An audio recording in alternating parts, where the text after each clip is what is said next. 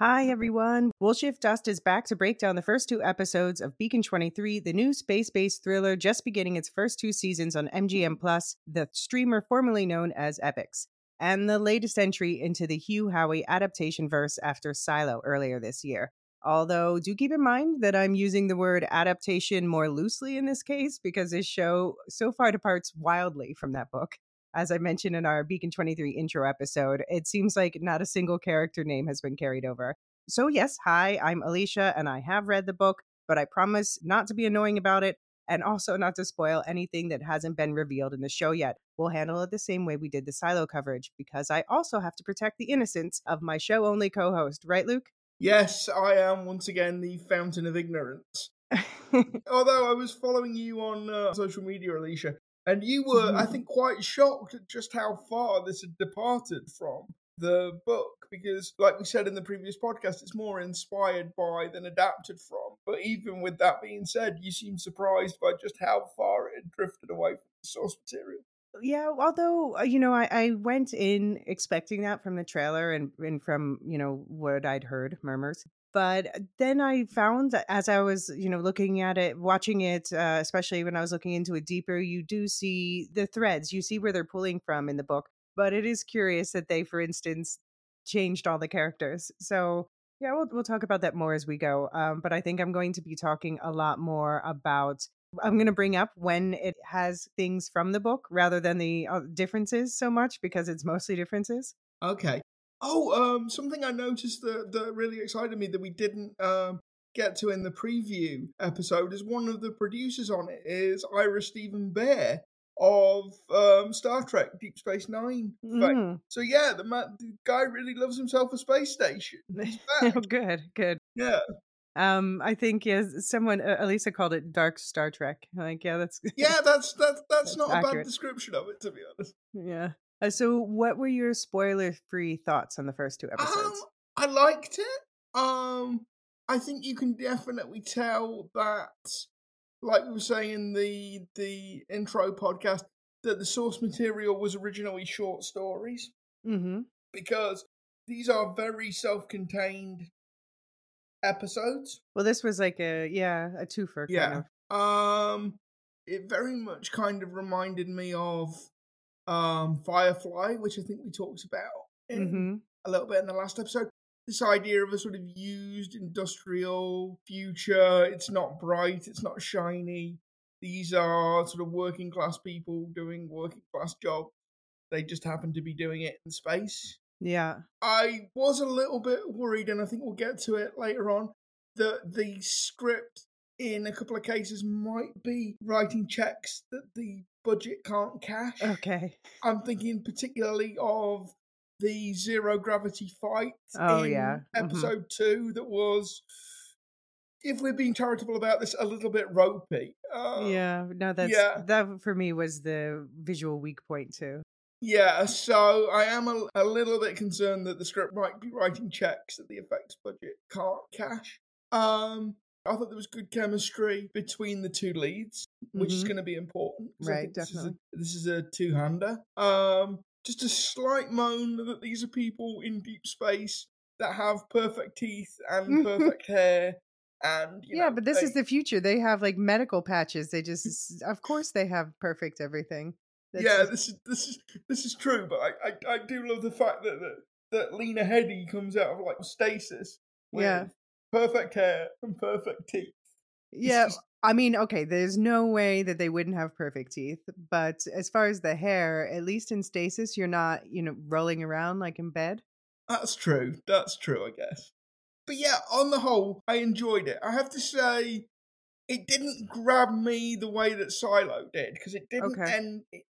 I think it didn't grab me in the sense that this is not a mystery show, I don't think. This is not a puzzle box. Well, I actually was going to say the opposite.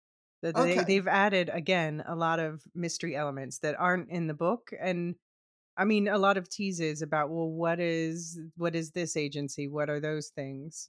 Yeah, so I mean, I enjoyed it. I'm looking forward to the next episode. I thought it was. Is it a show that you would recommend to friends? Yes, I think so, and I can think of specific friends who would get a lot out, who would enjoy this. To be honest, So yeah, of course I can't recommend it to friends because Hmm. it isn't streaming Yeah. in the UK yet. So that is the other thing to say. So when we are talking about the visual effects, I think it's only fair to bear in mind I am watching this on a laptop screen, so it's Mm. probably not the best way to watch Yeah, it. but maybe that's actually better for, if you're trying to minimize what you called ropey visual effects. That's true. But I think they did okay with like the space stuff, that looks I'm willing to squint a little bit. Okay. What was your favorite episode, 1 or 2? I really enjoyed one more than two because I thought two was it was good. I think they executed it well, but I thought two was a little bit formulaic. Like, Okay. if you had shown me the first 10 minutes and then stopped it and asked me to write the rest of the episode, I think I would have more or less got there, to Hmm. be honest. Okay.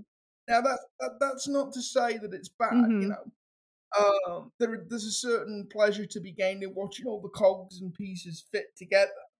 But You preferred like I one. say, I've just because I've seen episode two before, I've seen that story play out Okay. in other I feel the shows. opposite for the record. I preferred episode 2 to episode 1.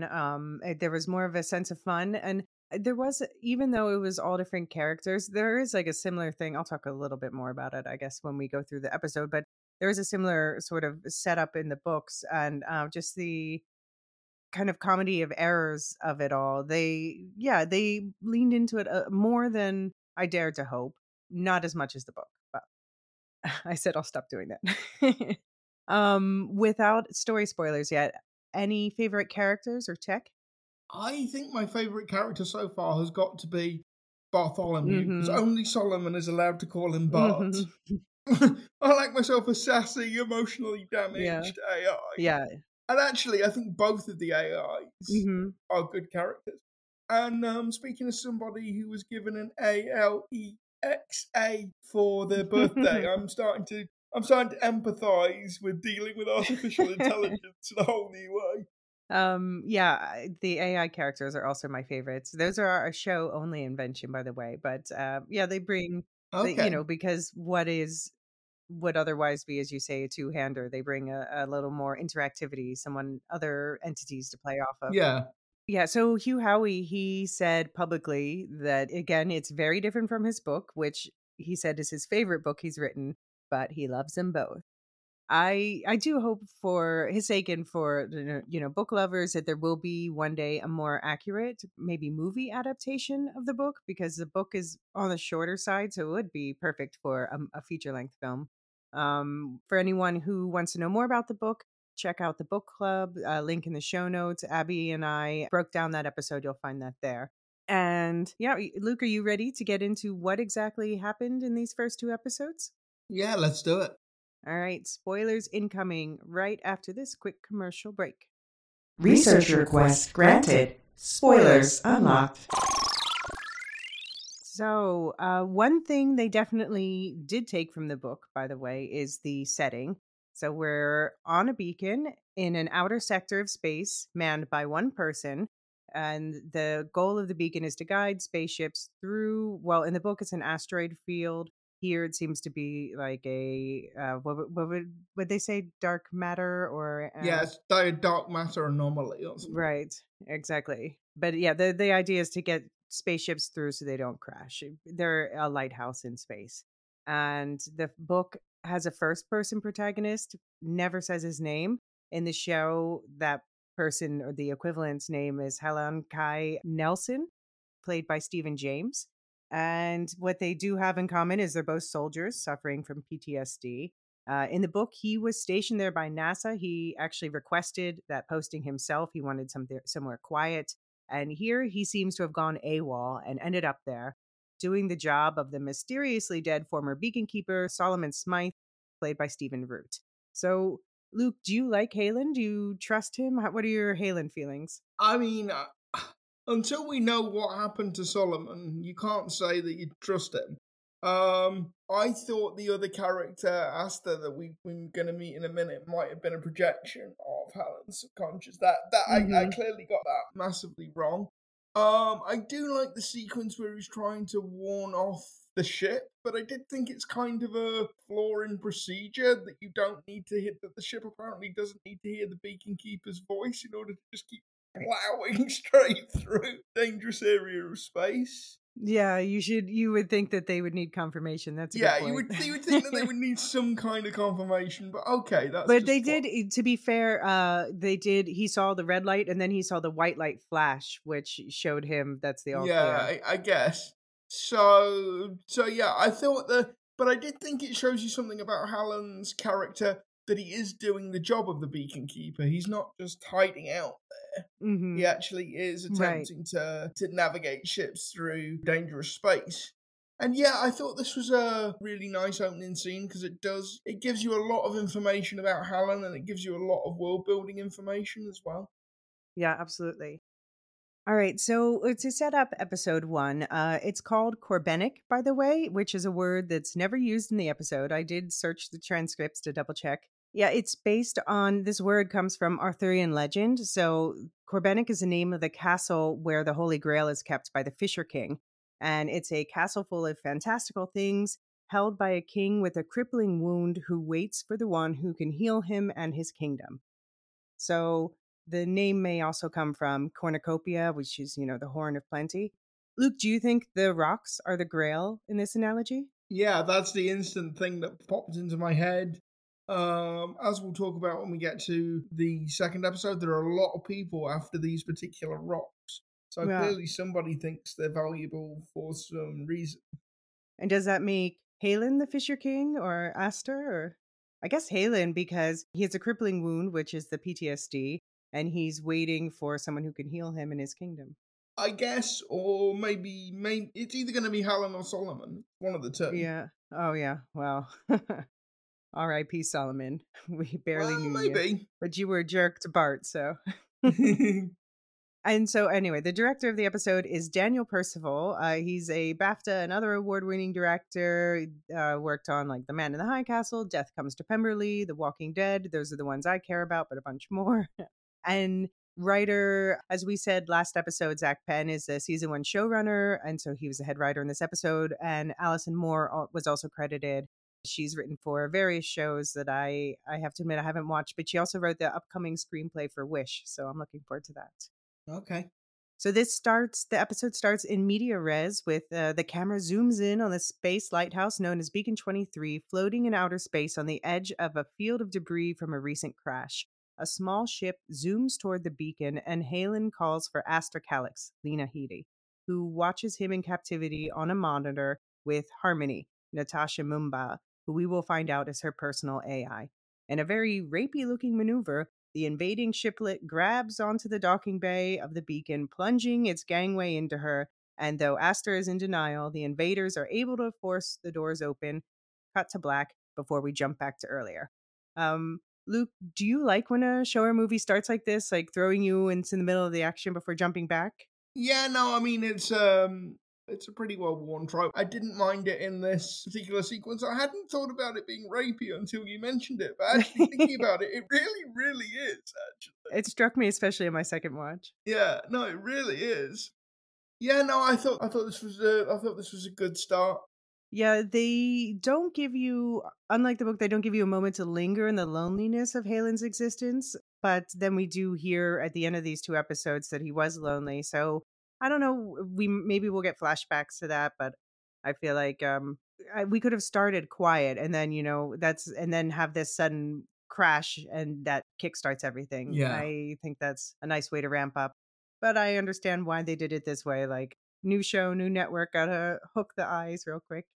So then we jump back to earlier, and a more sports car looking ship zooms across space, leaving a rainbow wake, which we see envelops the entire ship in a sort of bubble. The ship is traveling toward the white light of the beacon and identifies itself by radio as the Crest. It's carrying 5 years worth of supplies for the SU colonies.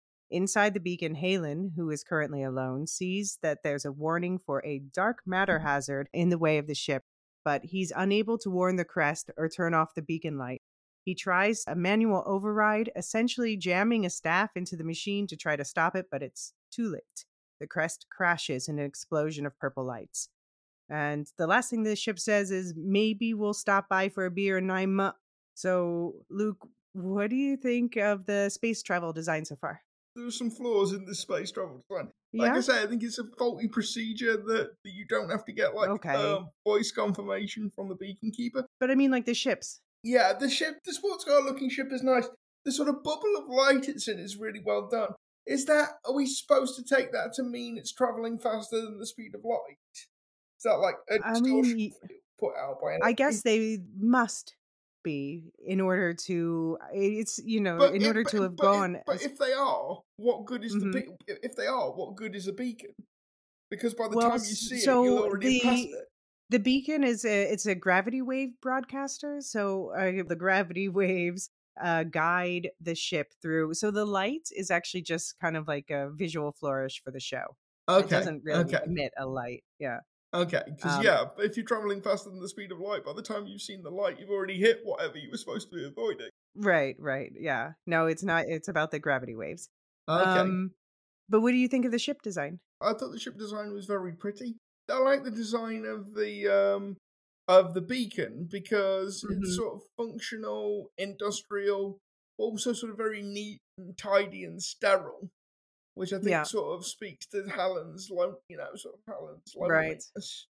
So I think Right. like the set design is actually doing quite a bit of work in communicating the character's state of mind, Hmm. state of Yeah. being, really, I suppose. Yeah. Yeah, and this crash is a similar setup to the book, but in the book it's that he can't turn the beacon on, and he knows that there are two ships coming shortly.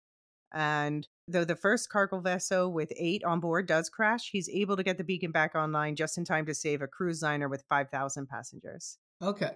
So it's interesting in the book when they do that, and they have 8 versus 5,000. That becomes especially interesting later in ways that I am not going to elaborate upon. But yes, you mentioned, I think, in the intro episode, there was a trolley problem element to the Mhm. show. So, yeah, that makes sense. Right.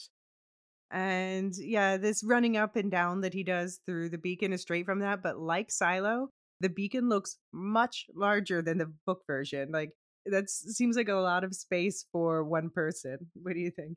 I just assumed that, the actual mechanics of the beacon must take up a lot of space. I have Mhm. to say, though, I think I might quite like life as a beacon keeper. Yeah, It looked like quite a you can just do comfortable gig. research. Yeah, compared to Silo, it looked like quite a Mhm. comfortable gig. You've got all the soy sauce and ramen you could want to Yeah. eat, so we're good. So if I was going to ask you this later, but let's ask it now. So if you were had lost your appetite and were not eating solid foods, what one condiment would get you to eat again? Would it be I soy think you, sauce I or think, ketchup I think or it might actually be soy sauce. yeah. I'm with Asta here, who doesn't like soy sauce. No, it's true. It's got that like nice zing to it, but Yeah, also it's got that nice umami flavour going yeah, and on. there's some protein in there, so Yeah, how long do you think Halen's been on the beacon? They don't really explicitly state that. He seems to know how it all works. yeah, I'd say anywhere between 6 months and a few years, to be honest. Yeah, I don't know. I'm doubting years, but I could see like 6 months. Yeah, Because I'm wondering also like how long did he and Solomon overlap? I mean, we don't know. Yeah. I No. get the sense not very long. Mhm. Um, Yeah. yeah, I think we'll probably find that out in coming episodes, or I hope we Yeah. will anyway. No, definitely. That's one of the central mysteries they're setting up.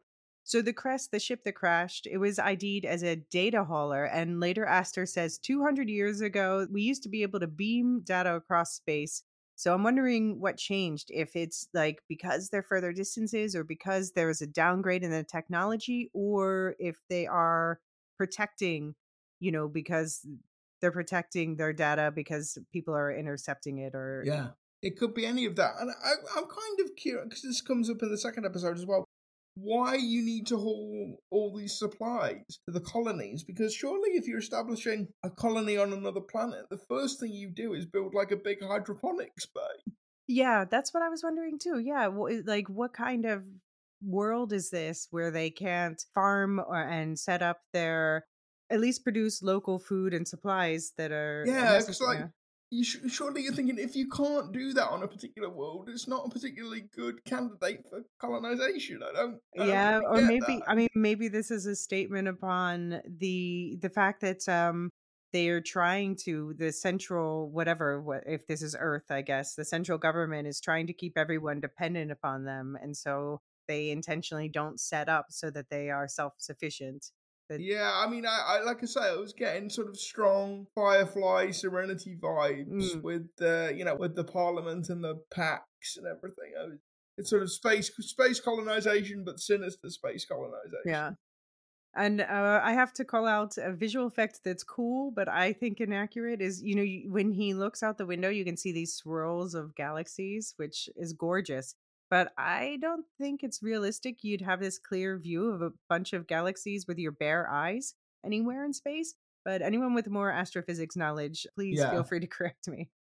It sure is pretty, though. it is pretty. Yeah. The explosion was also lovely. But after the explosion, Halen sees that there's a sleep pod floating in space with someone still alive inside. So he goes out to haul it in, giving us a chance to see his local ride, the Picker, with its handy arm attachments. Once safely inside, after an opening credit sequence that takes us on a visual tour of the beacon, out pops Aster, detaching glowing tubes from the sides of her neck as she sits up, gasping in disorientation. Halen tries to comfort her, greeting her with water and some sort of patch that is absorbed into her skin, making her feel instantly better, physically at least, because he also has to tell her the crest crashed and everyone else died. He thinks he's been hacked. So the beacon keeper in the book does go out for rescue after receiving signs of life at this point, but it's not after he comes back with. And yeah, very interesting med tech. This derma patch looks different from the prints we see later, but still, internet points for you, Luke. Yeah, internet points for me. I have to say, everybody is tripping balls on this show. Everybody's tripping balls on this show. It's like, it comes up, I think, in the next scene, but Lena Headey is not just feeling better, she is high as a Yeah. kite. Well, it's like Um, I was talking about my friend was saying her daughter gets this, and I also have this effect. When I have ibuprofen or another like non-steroid painkiller like that, I get hyper. Like it gives me like a euphoric feeling, and that's what it looked like with her. Yeah. yeah, okay. Also, is this just me, or did you have to do like a slight double take? Because I've gotten that used to seeing Lena Headey with the Cersei Lannister blonde hair that it just didn't look right Okay. there for a second. Oh, for me, it was like why they're both great actors, both beautiful people. But for her, I was like, okay, stop seeing her as who she is, and start seeing her as Yeah. this new character. You see, I've actually got a name for that. I call that Idris Elba syndrome. Okay. Because there comes a point, and like Amelia Clark suffers from this as well. Mm-hmm. There comes a point where you see people outside of being a character so much, they're on adverts, they're on Mm. talk shows, they're on whatever, that your brain just goes, what's Lena Headey doing in space? Why is Idris Elba on this plane? Yeah. It's like, it's not to say they're doing bad performances. Something is No, no, no. broken Great in your performances. brain Yeah. where you can't see them in Yeah. character. But I'm really enjoying, by the way. I mean, Lena Headey's doing a great job, as I would expect. But I'm loving Stephen James. I'm finding him very interesting to watch, and very Yeah. curious about his character. He's got whatever that X thing is Mm-hmm. that people talk about with actors. The camera just likes it. Like he's got visual presence. Yeah, it's not just he's got a very pretty face, obviously, but it's not just that. It's Yeah. presence. So looping back around to talking about them all getting high, did you notice that when he was sitting against the gravity wave broadcaster, the GWB, sometimes he calls it the GWIB in the book, this he gets kind of a buzz off of it. Yeah. You see that expression on his Yeah. face. So yeah, everybody is tripping balls in this universe. And also, is that because after Lena Headey's recovered a bit, she's sort of eating something? Is that supposed to be hummus? It did look like hummus. Yeah. That's what I thought too, but I think he called it something else, but now I don't remember what. But I thought to myself, I think that on set, that's just hummus. Yeah. But yeah, so the two of them get a bite in a surprisingly well-kitted dining area for an intended party of one and enjoy the sweet view. A floating bot enters the room, a beta series apparently, beeping and booping, and Halen introduces himself as Solomon. Aster says she knows, she was already headed there. She pretends to be working for ISA, the Intergalactic Space Agency. She's been sent to investigate reports sent months ago about mineral deposits with isotopes unlike anything she's ever seen before. Alan pretends to know what she's talking about, but angrily refuses to let her access any data because of malfunctioning stuff and protocols or whatever. And Aster, of course, totally not suspicious after all this, agrees to go rest. Wink. Making sure to palm a kitchen knife as she leaves. And Luke, how are you feeling about Aster at this point? Do you trust her? Or... Well, I mean, just before we get to Aster, I've got to say Helen is one of the most unconvincing liars. She calls him out on that later. It's like, yeah, reports, things, yeah, I remember that. It's like, okay, I know you were thrown, I know you weren't expecting that, but seriously, dude, have more of a poker face. Yeah, she says so to Harmony later. She's like, he's a terrible liar. Yeah, so I don't know what to make of Aster. I'm not sure what her motives really are. I think the one thing that connects her and Helen, and is probably a through line in the entire story, is loneliness. Mm-hmm. Because I think she talks later on in the episode about how much time she spent in suspended animation, and that means that her mother's dead. She's never going to see her sister again because they're kind of out of sync with each other in terms of time. So I think I got the sense that like Aster is trying to. This is like one big last score for her to get out of this particular line of work, whatever it happens to be. Mm-hmm. But I think that's what's going to bring Helen and Aster together, is they're two profoundly lonely people. No, exactly. But I do have a logistics question. So if she was headed here, why did the crest say, see you in 8 months or 9 months or whatever it's? I assume that they were like, she was going to like leave in the pot. We assume they were just going to like launch her in a pod or something? we assume that was like a lifeboat. But maybe she was leaving the crest via the pod anyway. Maybe that was what was supposed to happen. But that's that like coffin-like thing she was in wasn't supposed to be floating in space. That was only because of the crash. Oh, okay. I thought she would have died if he hadn't rescued her. Okay, I thought they might use that as like another version of the picker. Basically, it's like a short range. Oh no! Transport no. thing. Okay, that was just that is a bit of a logistical goof then, because but she couldn't have come from anywhere else, as far as I know. No, I don't think so. So how much do you think that the two of them are bluffing each other? Because we find out later she's not working for the ISA either. Oh, they're both lying through their teeth. Yeah. She's just better at it. Yeah, she's just much better at it. And you get the strong sense this is not her first rodeo. This is not the first time she's had to bluff her way out of a difficult situation. Yeah. So, yeah, she's clearly a much better liar than Helen is.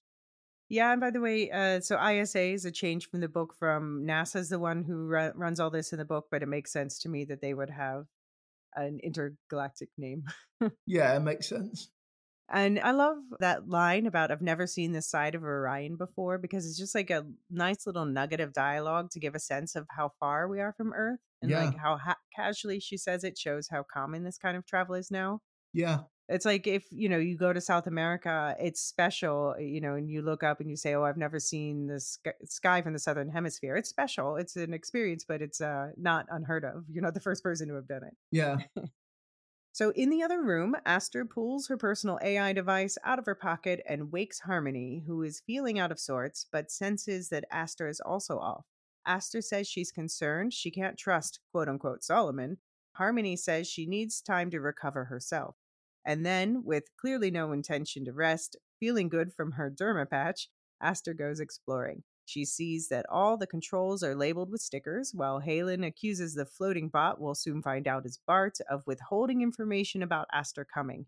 He tells Bart it'll be the bot's fault if Halen has to get rid of Aster. Bart approaches Aster as she's looking through a scientific journal she's found, apparently impressed by what's inside. She can't understand Bart's beep bops, but follows him to search for the rock samples. She notices a bullet mark on Bart's casing, that there are records of someone leaving the beacon a lot without permission, and then she's shown a video of the real Solomon. She's on to Halen now. And then he walks in just then, angry at her for snooping. And now he knows she knows. He confesses his real name and says the real Solomon stole his ship and left. He demands to know when ISA is coming to pick her up and notices her knife. They struggle, she wounds him, and he knocks her out with a chokehold. So, do you believe Halen, Luke, that he didn't kill Solomon? I think there's more going on here than either Halen or Bart, who is the only other eyewitness, are prepared to admit. I think we're going to find out that this is like a Rashomon kind of deal, that from Bart's point of view, it might look like Halen murdered Solomon, but that's not actually what happened. Mm-hmm. Also, I was wondering which of Stephen Root's many performances we were going to get, and it turns out we're going to get sort of slightly haughty, annoying Stephen Root.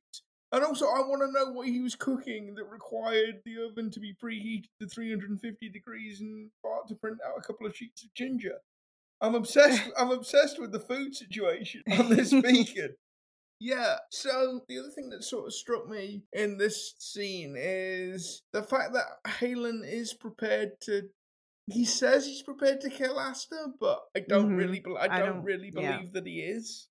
I agree. I don't believe him either. Yeah, but also, is it just me or did we miss a bit? Because Halen gets stabbed in the chest, and we never see him sew himself up or anything, but he seems fine.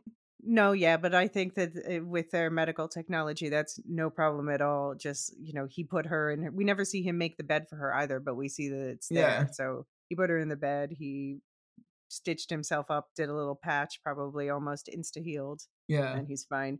But it is worth noting that he doesn't have a ship. So I wonder, he said that Solomon took it and left, but obviously also Solomon seems to have died there somehow or something, or unless Solomon took it and left and something, I don't know. Yeah. So yeah, this is also where we see Halen chilling with the GWB, looking at a picture of a lighthouse on Earth. Now the lighthouse is in the trailer. It made it look like it was an animated picture, but it's not actually moving. It seems to be some sort of hallucination. The lighthouse is one of my favorite things from the book, this picture, and just the way it's used as a metaphor that changes as the book goes on. So I just wanted to read the first time that this lighthouse photo is mentioned.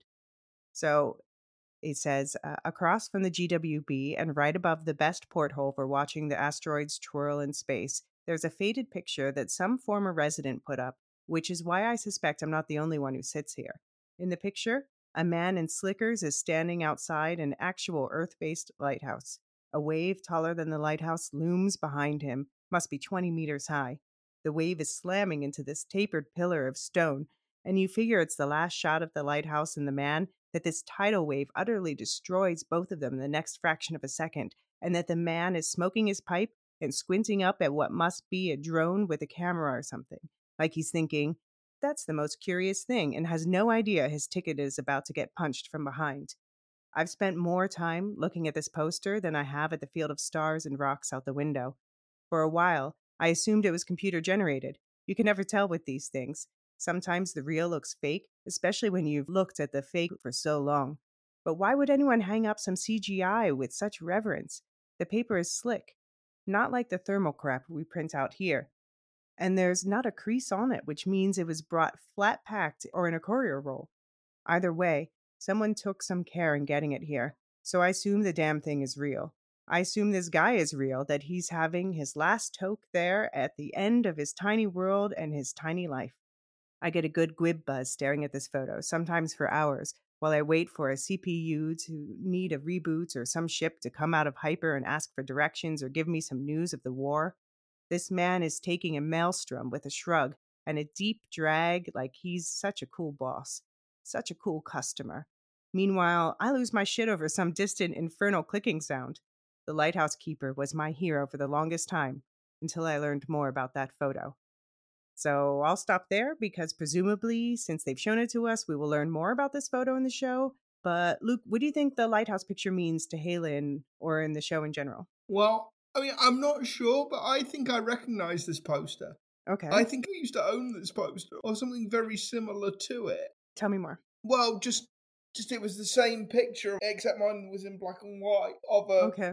a wave breaking around a lighthouse Mm-hmm. with a guy standing outside. So it's not the same picture. It was a very similar Okay. one. So yeah, I think this is an actual picture. I Mm-hmm. think it does actually exist.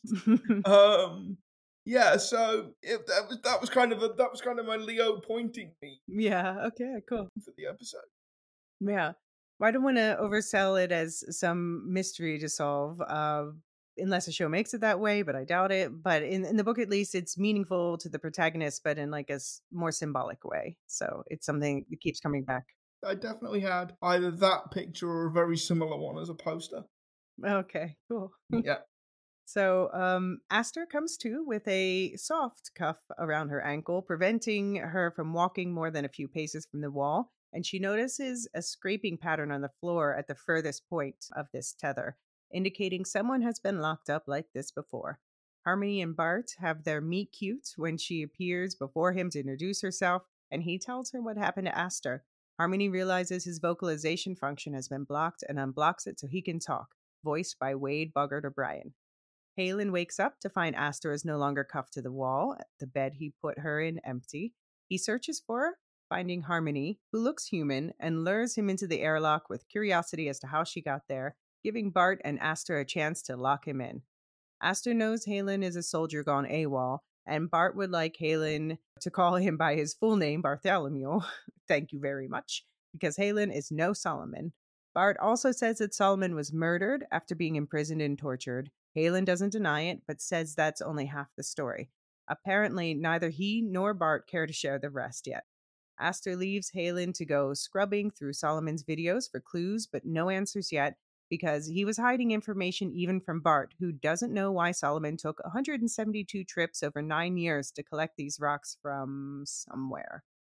But Harmony confirms the rocks contain an unknown element and tells Astor her gamble paid off. Astor asks Bart to scan the beacon to look for more silicate matter, more rocks. So, looks like Solomon's the one who left scrapes on the floor, right? Or Halen did when he tied Solomon up. But it looks like the scrapes were left by someone who walked to the furthest point of the tether, and then it's like in an arc for as far as that can Okay. go. I was wondering in this scene, do the AI imprint on the humans that they're like twinned to? I mean, I have questions about why Bart is the way he's being, but even Harmony does. So Harmony doesn't think Bart's acting normal. Yeah. But I just wonder whether either the AI like imprint on the human they're meant to serve, or whether the AI are tweaked, their personality profiles are tweaked so they will like the human that they're paired with, or that their personalities are designed so that the human would like them. Because like Harmony and Asta, the way they play it as if they're friendly, not Yeah. as if Harmony is like Asta's servant. But Solomon's terrible to Bart in those videos. It breaks my Yes, heart but- that Bart's so but- loyal to him. But that's what I'm saying. Does Bart imprint on Solomon in the way that like a duckling imprints on a duck? I have theories that Solomon's been messing with Bart's code, and then we're gonna find that out next episode, but we'll see. Are you still hoping for an AI romance? Yeah, I really am. I want an AI love story. As Harmony helps put Bart's shattered cognition back together again. Yeah. I'm open for it. That could be Yeah. fun. Yeah. Oh yeah, you know, if you want something different, if you want the show to go off in a different direction, I want AI romance. Yeah. Any thoughts about the rocks? We're really not given any information about them other than that they are unknown and they contain unknown elements, Mm-hmm. and that they dissolve when you try and pull them apart. So really all they are at this point is sort of bog standard MacGuffin. Okay. No, yeah, I'm curious. So yeah, Bart is definitely for me so far a highlight of the show. He makes me laugh, constantly bringing up the brutal homicide. But my guess is that Solomon seems to have wiped his memory about how mean Solomon was to him, or just something is up. Somebody's been tampering with Bart for sure, and probably Solomon. Maybe, but I sort of took that the AI sort of imprints on the human it's paired with, so that like the AI is loyal to that human. No, but Harmony's like, bro, you are not being normal. She's like, you need That's to run a true. self-diagnostic. That's true. Yeah. So Harmony, she's concerned that Halen isn't faring well after the isolation he's been through in the beacon, but she's interrupted when a quantum data packet arrives from something called a cutter. An extraction team is en route to arrive in 35 to 40 hours. Luke, what do you think a cutter is? Well, I mean, if they're taking this from Earth history, it's a fast ship. Because it's a tea cutter. It's a tea cutter. Okay. That's what that is. So they were ships that crossed the Atlantic quicker than the average ship. Okay. So that's what I took that to mean. No, that's probably correct. Handy information. Thank you. And Aster brings Halen soy sauce, as we said, because she noticed he wasn't eating. And Halen insists that he did not kill Solomon, but his temper tantrum isn't convincing Aster she should let him free. We, the audience, can see there seems to be some sort of battle flashbacks running through his head. He apologizes, asks to just take the picker and go as a deserter. He needs to get away before the ISA shows up, but she can see he's traumatized. And as we learn later, she knows it's not the ISA who's showing up to extract her anyway. So, yeah, the picker, that little ship, it's called the lifeboat in the book. They're calling it the picker in the show. Fine. Did you catch anything from those flashbacks that we saw him having, though? Well, I don't think he's got PTSD. No. As we'll find out in the second episode, he's got tons of implants. Mm-hmm. Because it's sort of standard practice to enhance soldiers. I think it's much more likely that one or more of those implants is malfunctioning. Mm-hmm. Because Aster is just diagnosing Helen as having PTSD from something she heard. And Bart actually says it's been like 76 years since the last recorded case, because soldiers are like routinely medicated. Although that's, I guess we'll kind of accept that because it's future tech and who knows, but that's not really how PTSD works. But anyway, so I think it isn't PTSD. I think one or more of his implants is malfunctioning. Okay. And so he's literally reliving memories. Well, yeah, Bart assures Aster that PTSD has been eliminated from the military 73 years ago. 73, not 7. Sorry. Yeah, well, that's fine. But yeah, Aster is pretty sure that's what she's seeing. So luckily, there seems to be a magic medicine that soldiers are given after battle to make it go away. And Aster, realizing Halen skipped his last dose, prints some out for him and brings it to him against Bart's wishes, who locks her in too until she eventually convinces him Halen's not going to try to escape. Do you think the prints are just like the janky local ripoff of the derma patches, like how they print their food? Yeah, that's what I took from it. Yeah. Yeah, I think I shouldn't overthink how the medicine works, because as we see here, it's the hardwired memories that cause the PTSD. So, and as you're saying, maybe they are literally hardwired. Yeah, I just think A, that makes more sense, and B, I just hope it's not PTSD, because if it is PTSD, it's such a cliche. Okay. I have to stop you here because PTSD is like one of the central things from the book. So it would be Okay. It's should be PTSD. I mean, Okay. like it can be this literal hardwiring that you're saying, but yeah, it's not would not be a bad thing for Okay. them to add it. It would it's a huge part of the core of this character. Okay. Yeah, so this is also when Aster says she doesn't think Halen's a good liar. Do you think that means she believes him that he didn't kill Solomon? Yeah, I do. I mean, I'm not convinced until I see a body. I'm not convinced Solomon is dead. Like, okay, I think, like you say, I think it's perfectly possible he reprogrammed Bart, stole Helen's ship, and but then skedaddled. Wouldn't Halen say he's not dead? I don't know. It seems like, why doesn't Halen speak up to defend himself? Say things. Say what really happened. Yeah. I love the line, by the way, when Aster's about to go into the cell. She says, "Harmony, in the event of my demise, please emphasize in the report that Bart warned me." Some good laughs in there. So Aster tries to win Halen's trust by telling him a story about being in quarantine on a cargo port for 74 days, She was evaluating a potential mine on an exoplanet out there and was forced to quarantine before returning, and the cargo ports was the only place she could. And she had nothing to do there but masturbate and face her thoughts, like how she'll never see her sister again, because by the time she could travel to see her, Aster would still be the same age, but her sister would be dead. And she's afraid if she ever takes time off work, she'll be demoted. But Bart, no longer afraid Halen is a flight risk, lets her out.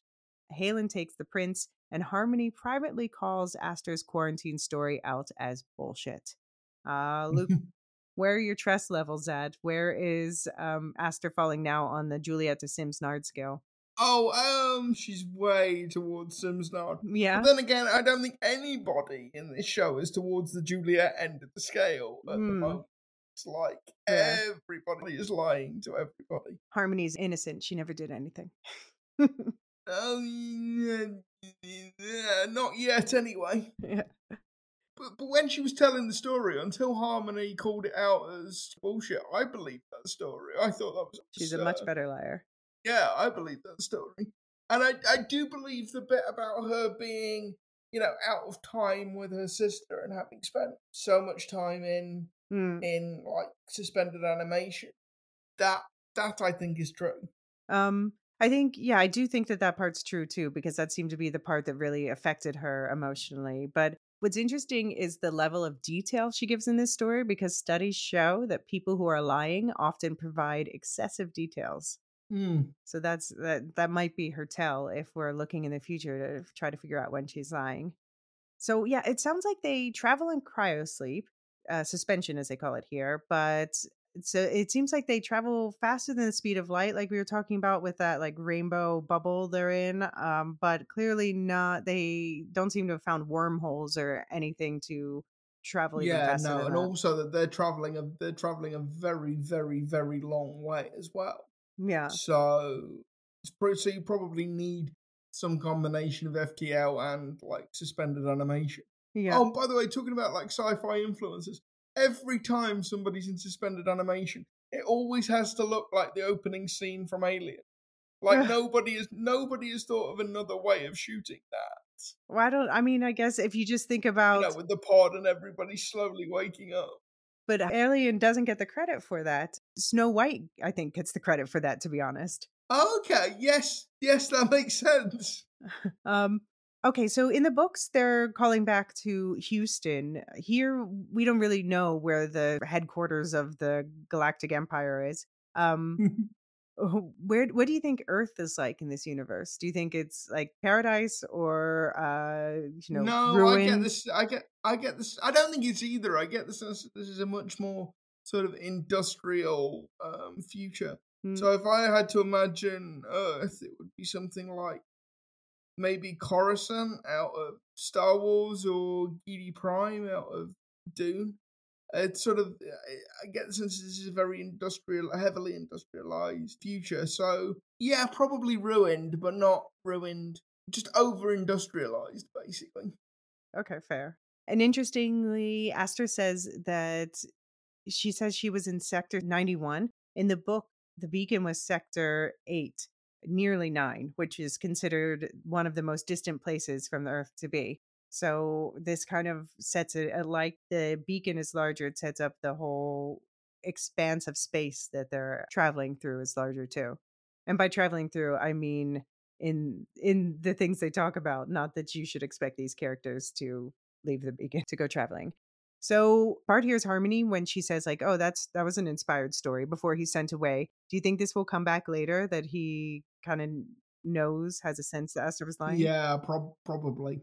Yeah. Probably. I think he's going to call her out in the future. Yeah, well, Bart better be careful or he's going to go back to beeping and booping. Yeah, but so Aster makes sure to memorize the details of her quarantine story, which comes in handy later when Halen tests her on which sector it was. But it seems she really did go in there with the meds to help him. Halen calls Aster back downstairs, saying he's remembered something he wants to tell her in person. And she does, but brings a weapon that looks like a knuckle duster but sends out powerful punches of energy doing area damage. What do you think of the weapons tech, Luke? I like the weapons tech. I like these kind of anti-gravity.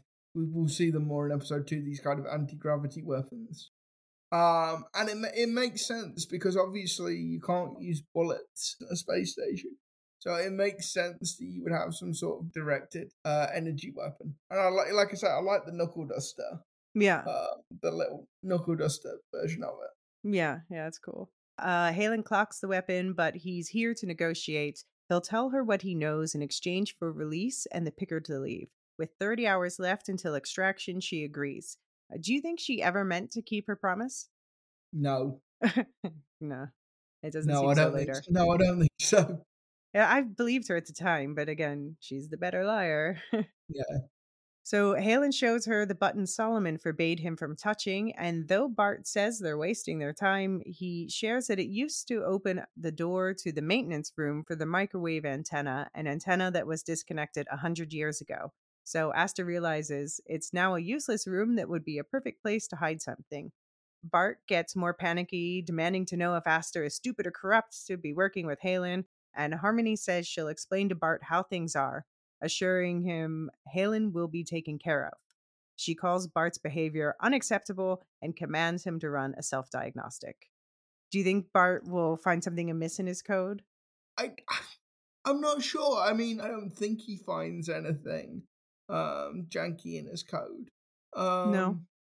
Although I found it interesting that Harmony tells Bart to run a diagnostic and he does it. Mm-hmm. Like, if one of the humans had said that to Bart, I could see this being an Asimov situation where he has to do what they say.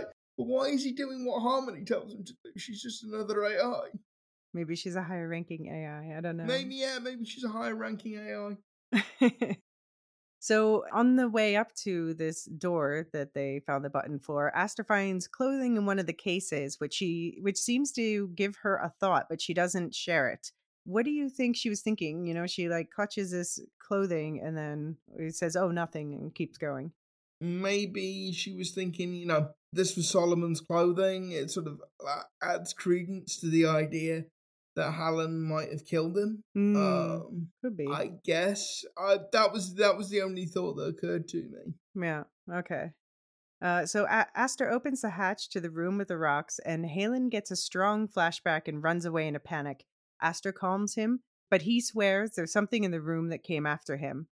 Seems like those prints aren't working, or do you think they really work much at all, or it's just propaganda? I think they work to some extent. But I think in addition to the PTSD, I think there's a hardware problem here with one of his implants. I think he's seeing things because the memory of one of those implants is playing up. But so how is this implant? There's like a camera that's recording the memory, or how? Yeah, is because this? they say in episode 2 they've got one in the I'm sure brain. he has. He's got Yeah, one in the brainstem. he probably has So one in his eye. yeah, so I assume the one in his eye and the one in his brainstem probably like recording every sensation, everything he sees, everything he feels. But then this must be something that happens with other soldiers too. Yeah, I'm sure that it is, and I'm sure that but the thing is, he's deserted. So my guess is when it happens to other soldiers, it's repaired, Mm, or those other soldiers are eliminated. But Hallen's sort of out there on his own. okay. That was just my headcanon Yeah. for it, anyway. I mean, but it does seem to be triggered by proximity to the rocks. So that's interesting. Yeah, that's true. So maybe the rocks are interfering with the hardware. Yeah. So Esther finally gets up to the hidden room, and there are not only rocks there, but they are each glowing on the inside. She goes back to Halen, locked in the airlock again, but she refuses to honor her side of the deal. She says they won't care he went AWOL and that him staying is the best chance for both of them. So we know it's not ISA coming, but this other mysterious group, do you think Aster fears for her safety if she lets him go? Do you think she's thinking they'll let him join the team? Whatever this QTA is? I'm not sure. I'm not sure she's thinking that far ahead. I'm just thinking that she thinks if they let him go, he's either going to die because the picker won't get him very far, or if he does manage to reach somebody else, he'll tip them off of what's going on the beacon. All right. Well, Bart gets very aggro with Halen, saying he wants to torture him and that he turned off his sound so no one would hear him if he screams. He has a good point. He says, "You silenced me once. Let's see how you like it." But Yeah, do you? Bart, that was malevolent Bart. That was proper HAL 3000 Yeah. version of Bart, that was. But then again, Bart has a point. Yeah. Yeah. I have a feeling that Bart is gonna get fixed, but I'm gonna kind of miss the murder bot setting. Like he's reminding me in personality of a beloved droid from Star Wars called Chopper from Rebels and Ahsoka. But Ahsoka only watchers don't realize in Rebels he's very murderous. So Aster, she's playing with her new rocks, and she notices that as she chips off part of the glowing interior, when it falls to the table, it immediately dissolves in a puff of smoke. Aster says she just needs to slow it down to figure out what it is, and Harmony says she'll print out a collisional cooling unit. So these Omni printers sure seem useful. Other than money, what do you most wish you could print out on command? um, Other than money, I'll have to get back to you on that one. Because, like, clearly they used to print food, so I think that would be Yeah. that would be quite cool. Yeah, Um, I mean, you can 3D print food now. yeah, you can 3D print meat, can't you? Mhm. And other stuff. Um, I know this is a gripe you can have with any number of sci-fi shows, and Beacon 23 is not alone in this. But you are dissecting an unknown element. You have Mm. no idea what this is or how it interacts with the human body, and you're doing it without wearing a hazmat suit or any kind of protection. You're just there in your sleeveless vest, playing with this unknown element. Like, seriously, you are asking to catch alien viruses, Asta. You are just begging to catch alien viruses. Yeah, no, this is a good point. Maybe that's what happened to Solomon. Maybe that's why he became such an asshole. It's just Maybe, yeah. spitballing, probably not, but who Maybe. But knows? it's just one of those things that you see it in show after show after show, and it's just really annoying, because just wear a hazmat suit. Yeah. I also have to point out, yeah, they must have really advanced in the technology because these 3D printers must print very fast because there's no way in our world a 3D printer could print out an entire machine within 30 hours. No. But then Halen sees the little cruiser from the opening scene approaching and calls to Aster. Bart warns her the whole beacon will explode if Aster tries to fire on the invaders, and of course, they get in. Aster traps them on the lower levels with Halen. End of episode. Luke, you saw this first episode on Amazon where they're offering it for free to anyone with Prime in the US or with a VPN. Do you think it's enough to get people to sign up for the free MGM Plus trial, those who can? Yeah, I think I certainly want to see what happened next. I think it's Mhm. a nice cliffhanger to end it on. And like I say, I think that the thing that makes the show worth watching for me is the chemistry between the leads.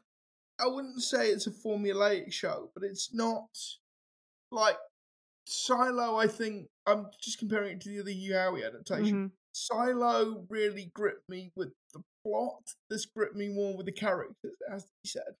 Okay. Yeah, I think that is accurate to the book because the book is the book is often more of a hang where you're pondering deep questions. But then there are like sequences of very gripping or comedic even action at times. Yeah. Okay, so the story from episode 1 leads right into episode 2, which is called Wreckers. And Wreckers, that's from the book, like shipwreckers. So, just a quick excerpt from the book. In the days of sea-bound ships, when hulls were made to keep water rather than vacuum out, and hazards to navigation were submerged rocks, not the floating in space kind, there was a dishonest profession of men known as wreckers. Wreckers did just as their name implied. They wrecked ships for a living, a brutal, murderous living. This was a lighthouse I was standing in, and lighthouses were not always appreciated. Lighthouses, you see, were bad business for the men who relied on wrecks for a living. So I think that, yeah, that tells us a lot about the motivation of these characters who invade in this episode. What do you think? Yeah, and you can tell from the very first that these are clearly wrong uns, because they're wearing oxygen masks and parkas, which is a Right? combination that in space shows is never signifies anything good. I mean, hey, Um, at least they're properly cautious entering a new space and not knowing what the air that's quality is. that's true. At least they are taking proper precautions. So the director of this episode is again Daniel Percival, and the writing credit went to Zach Penn. And this one picks right up off the tail of the previous one. Like I said, I can definitely see why they released these two together this week. We get a crew of 5 breaking in. There's Battle, Paulino Nunez, an asshole, but he seems to be the leader. And Kennedy, Marnie McPhail Diamond, is the brains of the operation. The alien language speaking big face, Danny Klupsch, is the muscle. They have an unnamed hacker, Cyrus Faird, credited only as tech worker, and Kennedy's son Chick, Jaden Knoll, completes the crew. Were you entertained by this troop of vagabonds? Yeah, I was, and particularly the amount of bitching and backbiting Mm-hmm. between the 5 of them is quite funny. Particularly, like you say, Battle and the character he refers to as Minister, and we'll find out why that is later on in the episode. Yeah. But I love the way they walk onto the beacon and Battle, the leader, takes off his gas mask and breathes in the oxygen like it's fine wine or something. Mm-hmm. And you Yeah. get the sense that these are 5 people who have been living together in a very small spaceship for a long time, and that there are a lot of very human smells in that space. He's really enjoying like the clean, recycled air of the beacon. Yeah, because this is not fresh air either. But for him, if you've been on a smaller spaceship, getting onto a station like this is a chance to stretch your legs. So, yeah, spoiler for the end of the episode, we're currently spoiling, but most of them will eventually die. Did that bother you? No, live by the sword, die by the sword.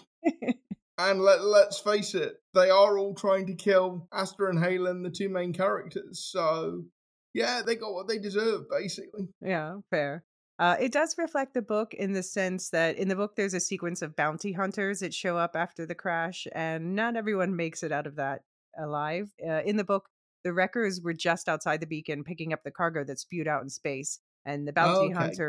the bounty hunters were searching for a person, not for rocks.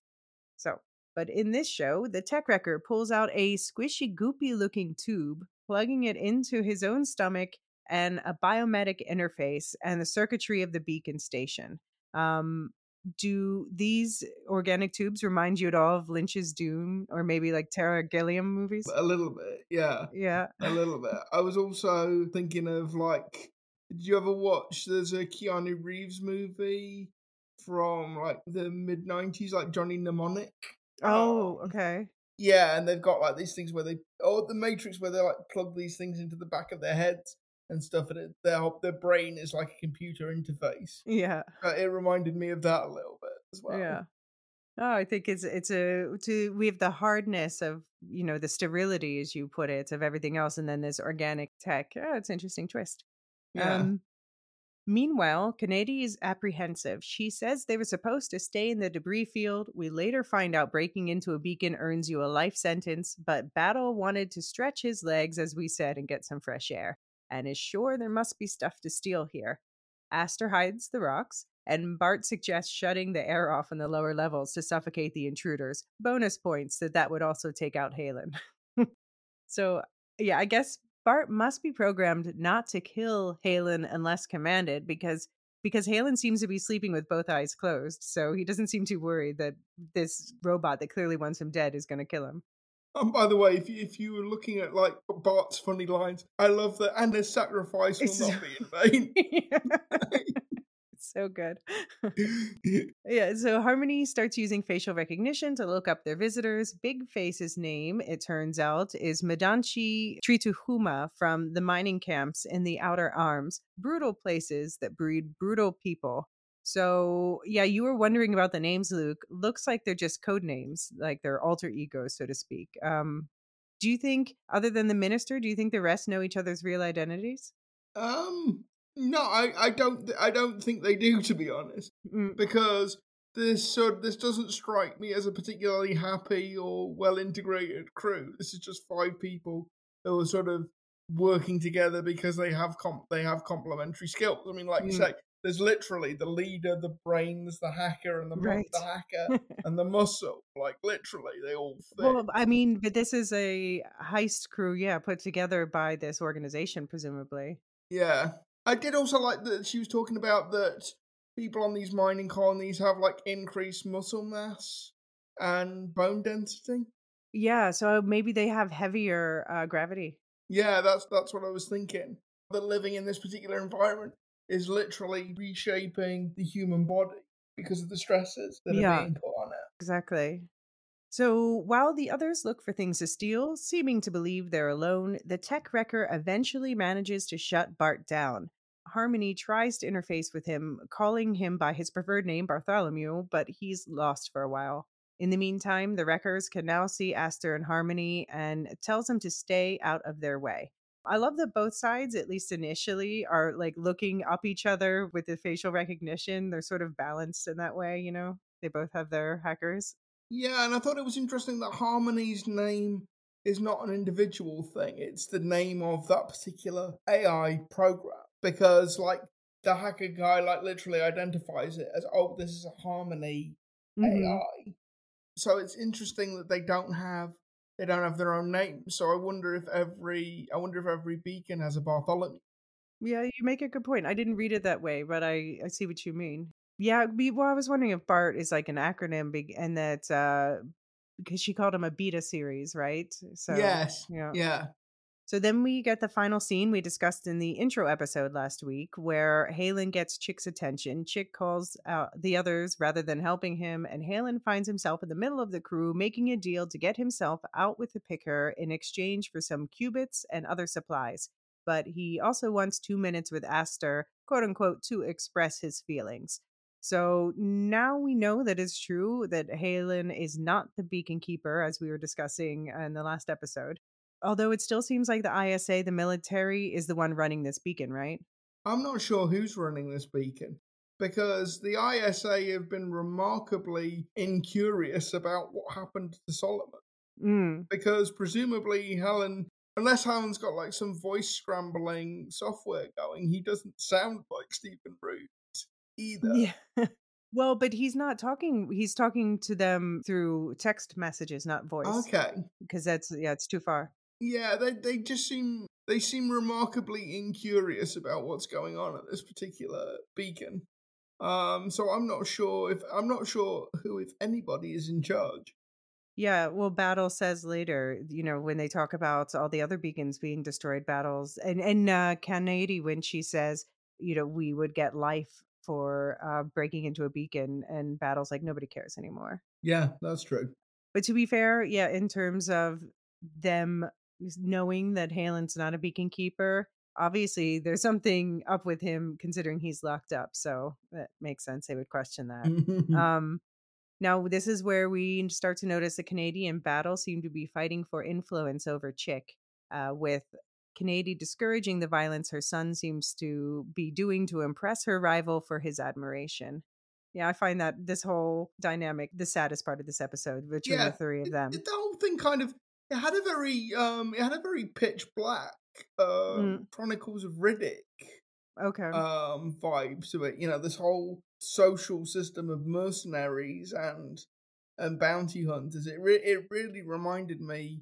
Not so much of Chronicles of Riddick, but it really reminded me of Pitch Black and Okay. the way the kid in that, whose name I'm blanking on, kind of looks up to Riddick and wants to be Riddick. I don't think I've seen that. I've seen Chronicles of Riddick, and I think that might be the only one I've seen in that Okay, series. yeah, go and watch Pitch Black. It's a very good example of how to do relatively low budget sci-fi Okay. because there's a very similar dynamic playing out in Pitch Black. Yeah. So about the qubits in the book, they mention the quantum tunneler, which is a device we see later in the episode. It's used to communicate across long distances, and it works using entangled particles. So you send simple text messages through entangled particles, and the particles are destroyed when the messages are sent. So it's expensive technology to use. So I was wondering, they seem to like talk about qubits just like currency. but I was wondering if it could physically be that they trade. I think that would make much more sense than a lighthouse having a substantial amount of money on it. Like Yeah. that just doesn't make sense. And it was next to the quantum tunneler that they get them later in the episode. Particularly when like all your basic needs seem to be taken care of by these printers. I don't know what you would need money for. It's not like you need to trade for goods and supplies, particularly. So I think that would make a lot more sense than it being cash. Wait, but I wonder how the printers work, because you need to feed them, they're not magic. You need to feed them Oh, material. I thought it was kind of like a Star Trek transport type deal where it could just rearrange I matter. mean, yeah, this doesn't exist in the books, but if it has any basis in reality, then they have to feed it like Okay. ink, so to speak. Yeah, yeah, yeah. But then it is amazing all the different things that it can suddenly make on a whim. So, I saw a YouTube video of I think it was MIT. Some of their postgraduates made like a boat, not like a rowboat, but like a mhm. motor launch like lifeguard boat out of a 3D printer in about 4 or 5 days. Wow, It was all like printed out of fiberglass in one yeah. one one sort of single piece of fiberglass. Wow. Yeah, no, it's cool. There's a bridge in Amsterdam that's was 3D printed, but it took many months. I can't remember how long anymore. Okay. So, did you immediately assume that when Halen said he wanted 2 minutes alone to settle the score, that there was just an excuse to get away, or did you think that he might actually go after I, Esther? I thought he might actually go after Asta. Yeah. I mean, the show puts you straight on that quite quickly. It Okay. doesn't leave that I as a thought the hanging. opposite. Yeah. Yeah, but Leaves it I thought, ambiguous.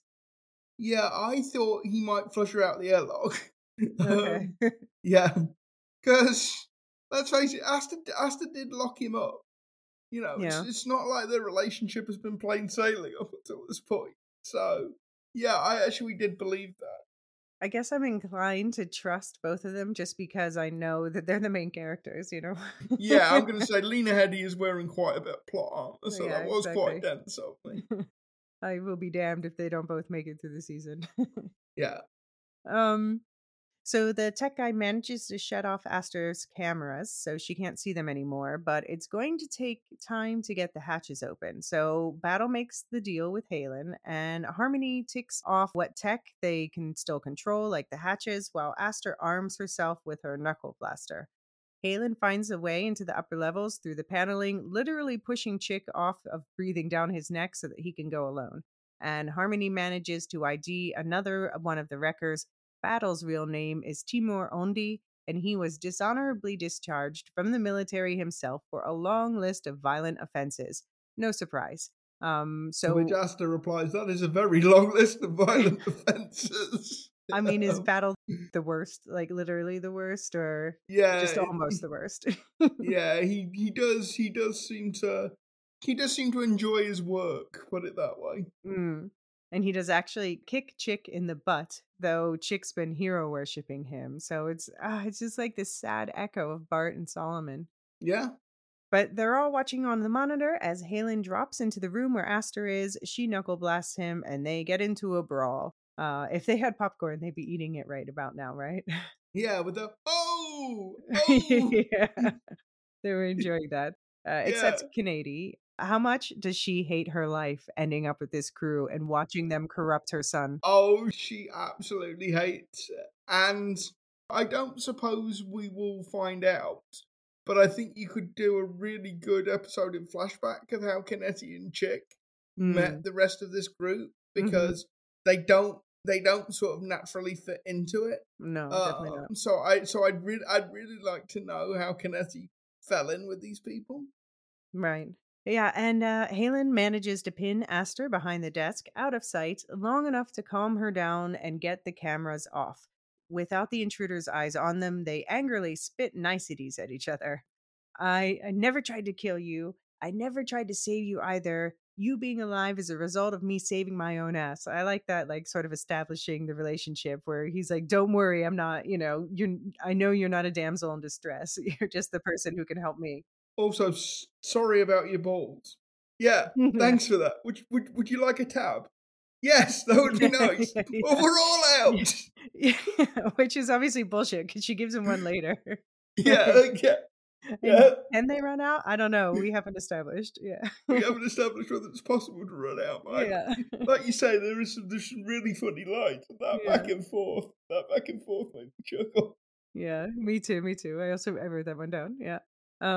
So Harmony's ID'd another intruder now. So Dr. Rohan Kennedy, apparently the only one going by her own name, the former Minister of Equity on the Elau colony, population formerly 6 million in the Cygna system, which was destroyed after the disastrous malfunction of the AX-129 beacon arm. FTL freighters were unable to resupply Elau, leading to mass starvation and total civil meltdown. Similar events apparently also happened on another colony called Menelaus 30 years prior. This makes Aster decide talking to Kennedy is their best option. So, Elau, Eshu, Menelaus, whatever mining colony Big Face is from, seems like this world is pretty vast. Think we'll see any non-humans or that they're just colonizing empty planets? Well, they must be fighting somebody because Mm-hmm. there is a military and there seems to be some sort of ongoing conflict. But it could be other humans. So that either means it's humans fighting humans or humans Mhm. fighting aliens. It has to be Mhm. one of those two. So I think it's a 50-50 shot whether we see aliens or not. Sorry to be a bit cynical about this, but Yeah. I wonder if the budget's going to stretch to convincing alien. Oh, practical makeup. You can do a lot with practical makeup. Like we said at the beginning of the episode, there are some moments in this second episode where you can see the strengths. Yeah. I mean, yeah, Yeah. I don't think we need to harp on it too much, but yeah. Yeah. So yeah, and by the way, the star system is Cygna with an N, not Sigma. I double checked. And yeah, this is not a real name that we're using for any star system yet. But then again, we're on the other side of Orion, so who knows what's all out there. Now the AX-129 beacon arm. So when they refer to a arm of colonies, when they're talking about Big Face, that seemed to be like a collection of colonies. So they're saying, I guess, an entire string of beacons leading along a certain route is out. Yeah, that's what I took that to mean. Again, not to harp on at this, but I hope they clarify why this is the case, because why couldn't the colony feed it? I understand that it would need some supplies from Earth, probably, but surely you would set up a colony so it could at least feed itself. Yeah, no, I agree. That makes no... Like, I really I mean, hope unless they address... you, yeah, Yeah, I hope they address it. Yeah. I really hope they address that, because otherwise it's a frankly quite gaping hole in this universe. Yeah, so but it seems though that there must be somebody knocking out these lighthouses. The fact that it happened to an entire arm of them and the fact that it happened to that other colony 30 years prior, and now maybe this attack on Beacon 23 is part of it, do you think? Or do you think it's just some independent That wreckers? that hadn't occurred to me, but maybe that would make a lot of sense. I just thought this was collateral damage in whatever war was going on, or Mhm. maybe like the interstellar equivalent of strategic bombing, because Yeah. Oh, you think obvious it's the enemy doing it? yeah, because obviously if these colonies collapse without support from Earth, it would make strategic sense to Yeah. go after the beacons as like the hinge point of the supply lines. Hmm. Well, so here's a thing that I noticed. The news report says the collapse of the two colonies, quote unquote, highlights the risks of colonizing the outer rings, where the colonies are isolated and depend on supplies. So I wondered if there could be some sort of rebel faction who didn't like something about the world order as it is, and so they were knocking these out to get them to stop colonizing outer worlds. Yeah, that's possible. I mean, that could well be who they're fighting. This could well be a human on human civil war, I suppose. I just hope we find out more information about this, because Oh, I'm sure. Yeah, they have to. Yeah. Because we have to find out about Halen's past. Yeah. So I think this episode like really opens up a lot of different avenues to explore whilst being quite a self-contained, over and done in 45 minutes episode. It kind of reminded me actually of sort of the best of old school, and by old school I mean sort of original series, next generation Star Trek, Mm-hmm. in that you have these very self-contained 45-minute episodes, Right. but occasionally they will set up An arc. storylines and ideas that will pay off further down the road. Yeah, absolutely. Yeah, so Aster still doesn't trust Halen when he suggests a weapons run one level down, but she concedes they have little other choice but to work together. Battle, meanwhile, thinks Halen won't cross him because he's military, which seems incredibly naive, as I bet Battle crossed plenty of people before he was discharged. And Kennedy points out Halen is clearly no longer in the military either, and Battle uses it as an excuse to be a jerk again. His alter ego should be Jerkface. So, Luke, if you could give new code names to any of the wreckers, what would they be? Yeah, I think Jerkface is a good one. I like the way he sarcastically refers to Kennedy as minister the whole time. Like he's throwing her her failure Yeah. as the minister of this colony back at her the entire time. So yeah, she's definitely minister. Yeah. I'm going Yeah. to go with Sad Mama. It's sad. And what would you Yeah. call, so the tech guy didn't get a name. What would you call him? Oh, I don't know. I don't know. The tech guy doesn't do enough to deserve a name. He just sits. Come on. He does the most, actually, because he's the one who like gets in, turns off Bart for a while. I guess he does. I don't know. What would you call him? Hacker Guts. Hacker Guts. Yeah. Yeah. So Halen takes Aster to a storage room where he pulls a biotech weapon out of a chest. Turns out he's a living weapon himself, with more implants than he remembers. I counted at least 30 on the body scan they show here when I paused. Yeah, there are a lot of them. Yeah. And he basically plugs himself into charge, which leads to the interesting question of, like, where is the battery?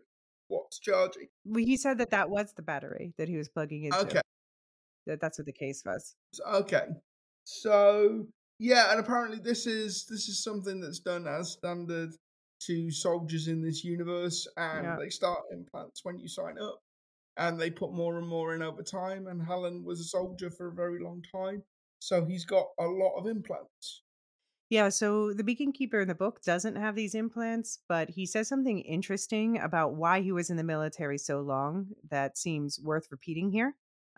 This scene takes place in a quiet moment as he's talking to another character who's not in the show yet, getting his Gwib buzz on.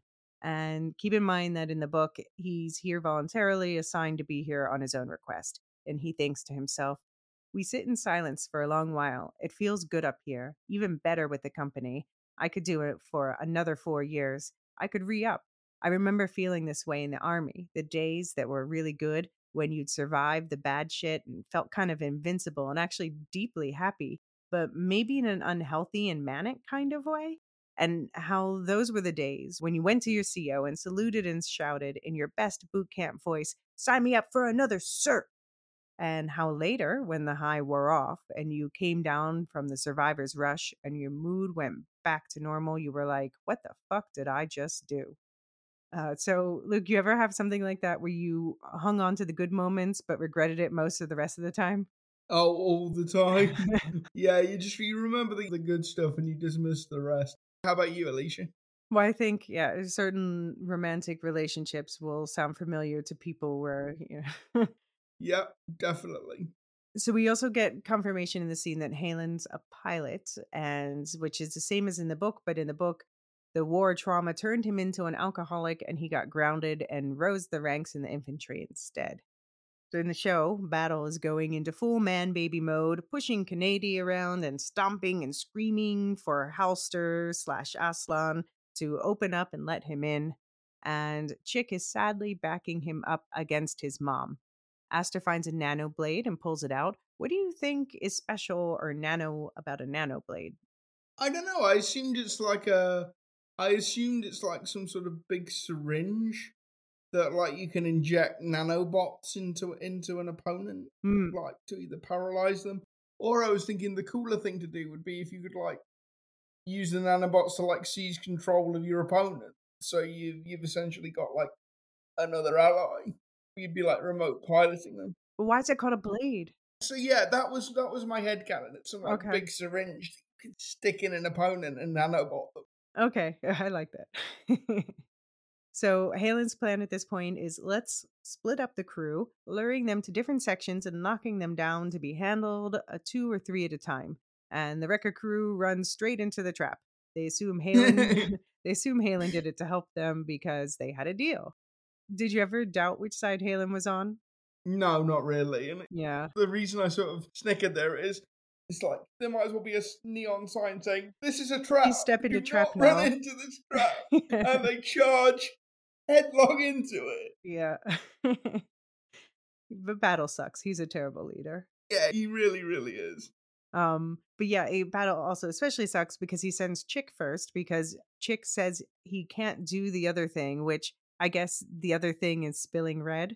Battle killing says somebody. until he spills red, he's expendable. So apparently that's a rule of the wreckers. Aster waits until they're spread out on the stairs and has Harmony close the hatches, separating them, Kanady and her son in front, Big Face and Battle together behind them with the tech back by the machines. Kanady asks Chick to help her find what she's looking for, not the qubits, which will be locked up somewhere, but she's sure the company who sent them was going for something much bigger, and she means to find that. Battle calls for status, and Kanady refuses to answer him because she doesn't want him to know we're useless. I didn't get that. Like, why would it be? No, I didn't get that either. No, that doesn't make sense. And also, like, Battle just standing there for minutes and then going, what's your status? Well, they're not going to tell you. Like, clearly they either can't hear you or they're not going to tell you. Do something else. Well, this is man baby You great mode. big man baby. But it does seem like you could just be like, oh, well, look around up here. And then you're doing exactly what you're saying. Yeah. So Bart is still locked away somewhere. Harmony trying to reach out to him, but he's confused, quoting Ophelia from Hamlet. He's quoting the bit where she's mourning her father. Will he not come again? No, no, he is dead. Go to thy deathbed. He seems to be mourning Solomon himself. Murder most foul, he says. Techie, Battle, and Big Face head to the mainframe room to try to get control of the system back. Halen is charging up his inner weapon, nearly ready, and upstairs, Kanady and Son discover the picture of their family on the screen. Creepy. Harmony's been researching them, of course, and Kanady insists this life they're leading now is only temporary, and Chick scoffs at her in the face hard. Chick says he's just got to earn Battle's respect and accuses his mother of killing millions. She decks him, and he pulls a gun on her, which she confiscates, doing the mom, don't you ever do that to me again thing, which apparently just gives Chick ideas for later. Chick yells to Battle that they're coming. How he thinks he's going to do that, I'm not sure. So what do you think of Chick after everything? I mean, actually, I thought this scene was, just to go back to Harmony and Bart for a second, that little scene was my favourite of the episode. The Hamlet. Not only because I want my AI romance. Right. I thought it did a really good, like the quote from Hamlet and Ophelia, I thought that was a really clever way of getting into Bart's psyche. Mm-hmm. And why does he know Shakespeare? Yeah, where Bart's head is at. And I like the idea of these two AIs interacting with each other. I think it's normally you only get one AI on a show. Right. So I like the idea that you've got multiple AIs. Right. I like that interacting with each other. Leaving aside my ardent desire for some AI on AI action, I just think it's a really just gonna rub their circuits.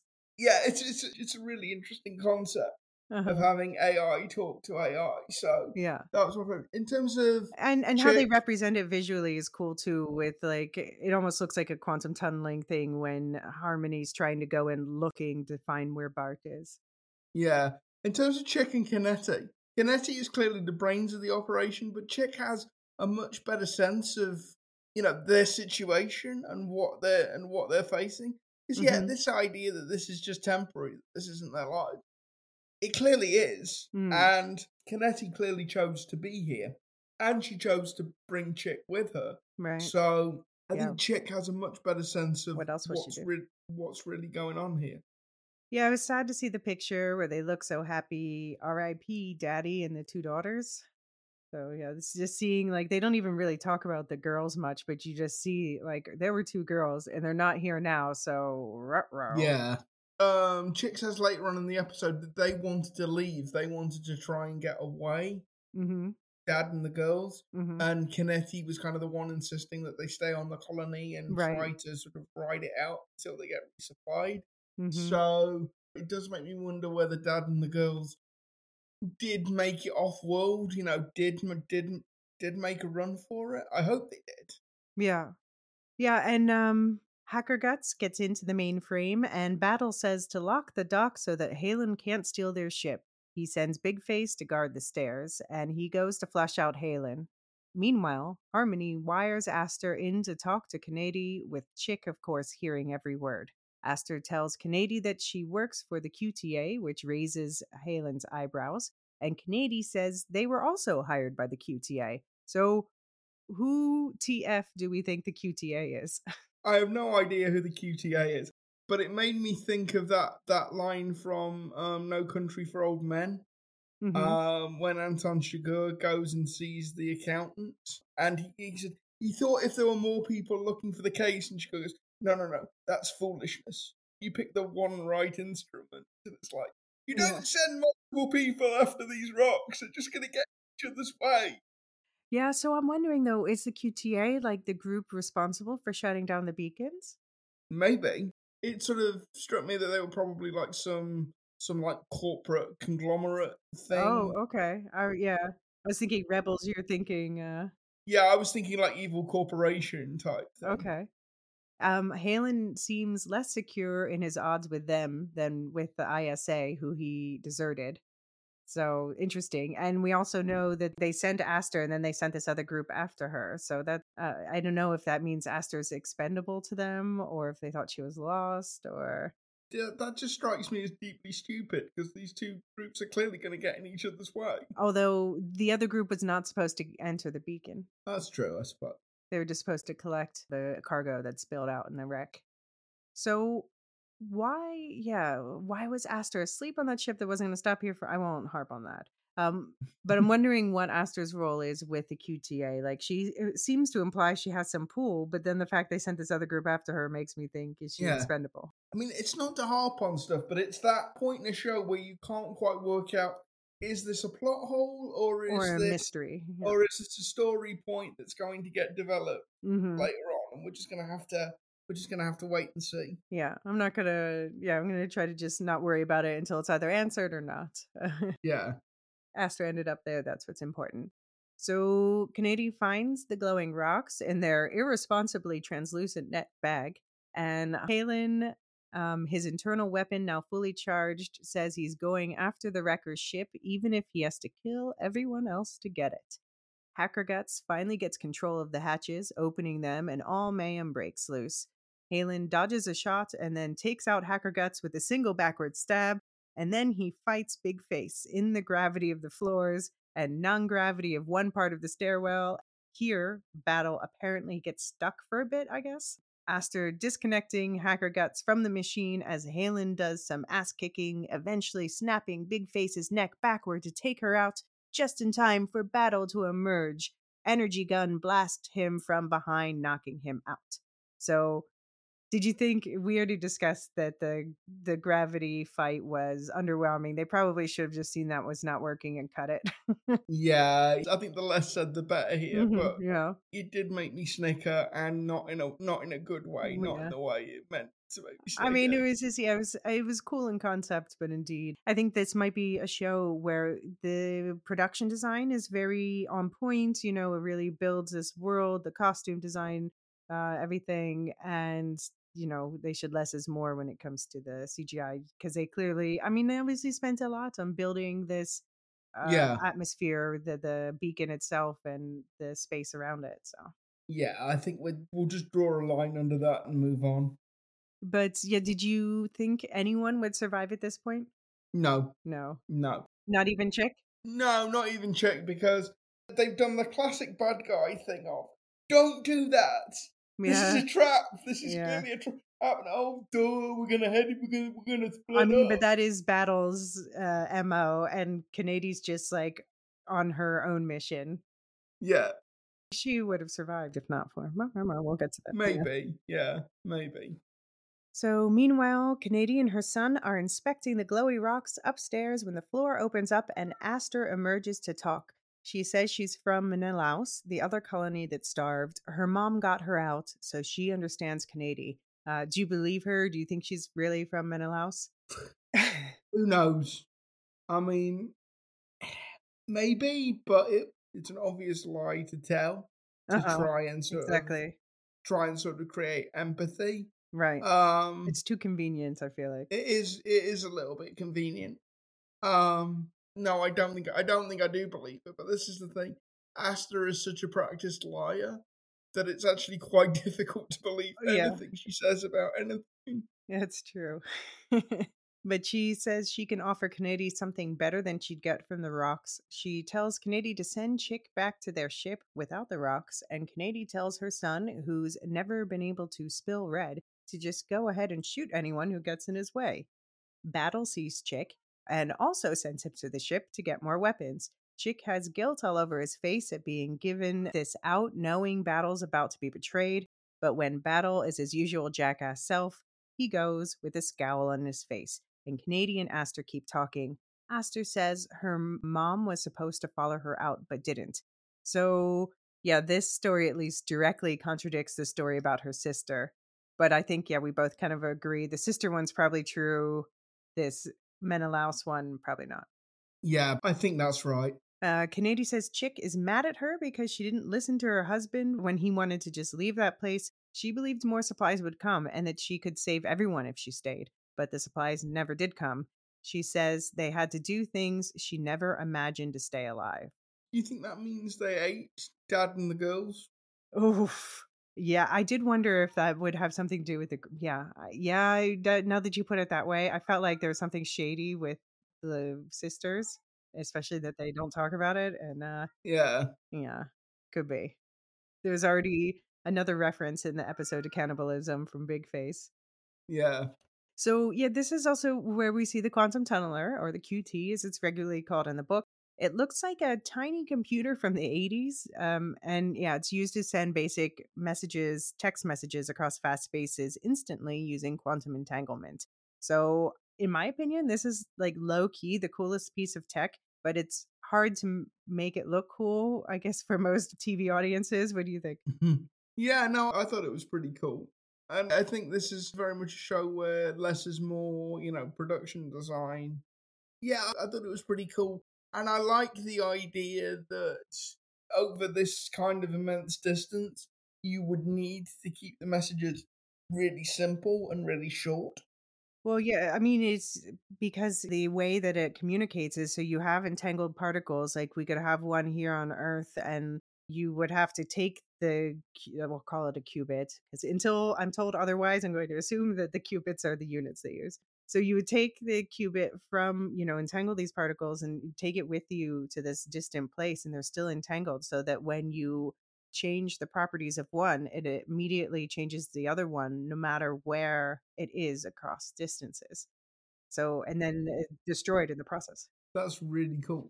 But anyway, Canady says her colony's council had one, called it a very quick way to find out no one cares. Aster gives her a bag of qubits, something the QTA apparently won't care about, but ISA would, in exchange for her taking Halen with them when they go. So yeah, the qubits, it looks like they're solid objects. They clink, but I'm thinking these are like storage units, storage cases, Yeah, yeah, yeah, because they're kind of big too. yeah. They're not. They're They're not. not like They're not. coins. Yeah. Yeah. So yeah, they're probably what they come in. So if Aster had succeeded in sending Halen away, I'm wondering if she would have gotten in trouble with the QTA. Like I was wondering if she kept him earlier because she knew that she would get in trouble if she didn't, and that she was risking her own neck now by saying, like, no, get him out of here. Yeah, or I mean, alternatively, she might want to get rid of him because she doesn't want any witnesses to what she's going to do next Mm. in terms of stealing the rocks. I mean, it seemed like she wanted to keep the rocks for the QTA, like she really was getting them for them. Yeah, but like, I'm just thinking, if she finds out that the QTA have sent this team of wreckers, Mm-hmm. like how many other people have the QTA sent after these rocks? It might make more sense from Asta's point of view to keep the rocks for herself Mm-hmm. and see what she can extract from the QTA or other people to, pay for these rocks, because Mm-hmm. clearly somebody has identified them as being very valuable. Right. So downstairs, Battle is rooting around looking for weapons, I guess, and he sees Kanady leaving with a bag from his hidden location. So he goes after Aster, waving his gun, but saying he just wants to talk. They always run, he says. This guy really never realizes he's the problem, does he? No, you're the problem. It's you. Yes, It's you, Battle. exactly. He needs to meet Taylor Swift. So while Battle is chasing Aster around, Halen wakes up to find Chick running to the docking bay. Chick pulls the gun, and Halen tells him he killed 2 of his crew, but Kanady runs up before things can escalate further. She points out Halen could have killed Chick already if he wanted to. She tells Halen about the deal, but he won't leave without Aster, and she wants to stay with the rocks. Would you, if you were Halen at this point, would you stay or would you go?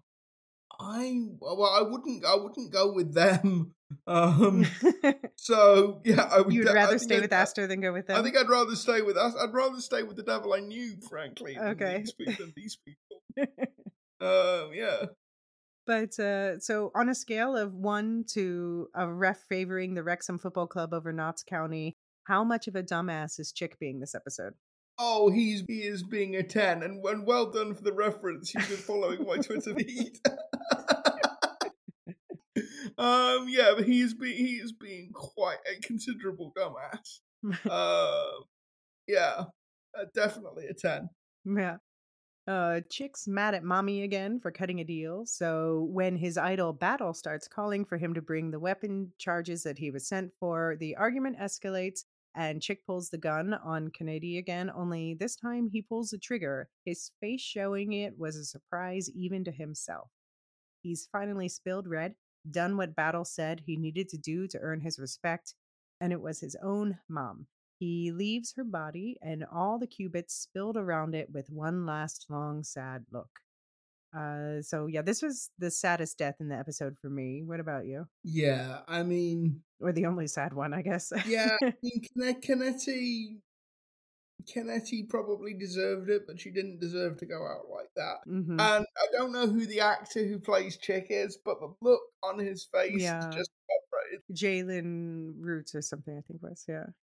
And then Halen runs across a bag of glowing rocks and he starts hearing things when he looks at them and he faints.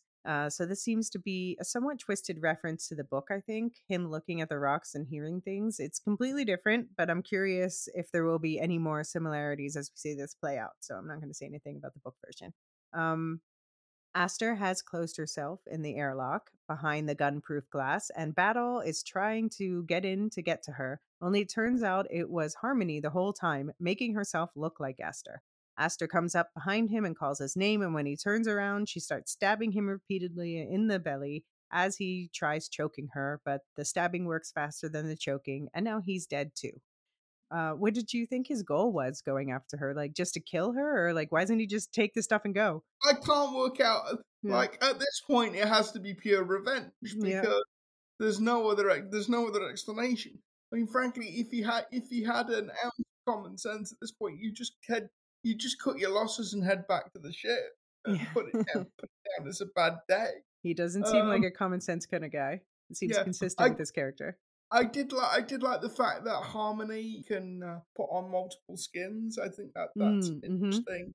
That's an interesting feature that particular AI has. I wonder if she can do other people too. Like I could see why she would have the ability to clone Aster because she would have programmed and scanned herself in or whatever. But I wonder if she can just fast scan and do other people. Yeah, I hope so, because that could be an interesting plot device. Yeah, I also wondered why didn't Esther just attack him from behind? Like she was like turned him around so that he could choke her. Yeah, there's a lot of stuff in this episode like that it's not a plot hole, but Yeah. it just doesn't quite make sense. It's a little bit clunky. Yeah, but overall I quite enjoyed it, so I didn't mind. Yeah, I think the thing is the characters are well enough drawn, and it Mm-hmm. moves That's along. it. Yeah. It moves along at a fast enough pace Right. that unless you're watching the episode multiple times like we do to prepare for these shows, you're probably not going to notice it It's true. on the first run through. So, Battle, RIP, as the life leaves Battle's body, he drops his dead gun into that gravityless ladder well, where it and a drop of his blood float. A now very collected looking chick, seeing this, takes the charge out of his gun and drops it down there next to it. Why do you think he did this? Like, was this to make a point that he wasn't going to kill it again? Battle sent him to fetch more charges. Right. Well, he's not going to use it now. Like an FU. And like an FU basically. Yeah, because I guess he did love Mommy more than Battle in the end because he didn't seem bothered by Battle's death at all. No. But yeah, his motions have left the building in general now when he goes back up to collect the qubits scattered around his mother's corpse. And he boards his ship with a swagger and takes off into the depths of space. So, do you think we'll ever see Chick again? I hope so. I'd like to know where he went and what his next plan was, because he's got the qubits. Yeah. So he's got something to trade.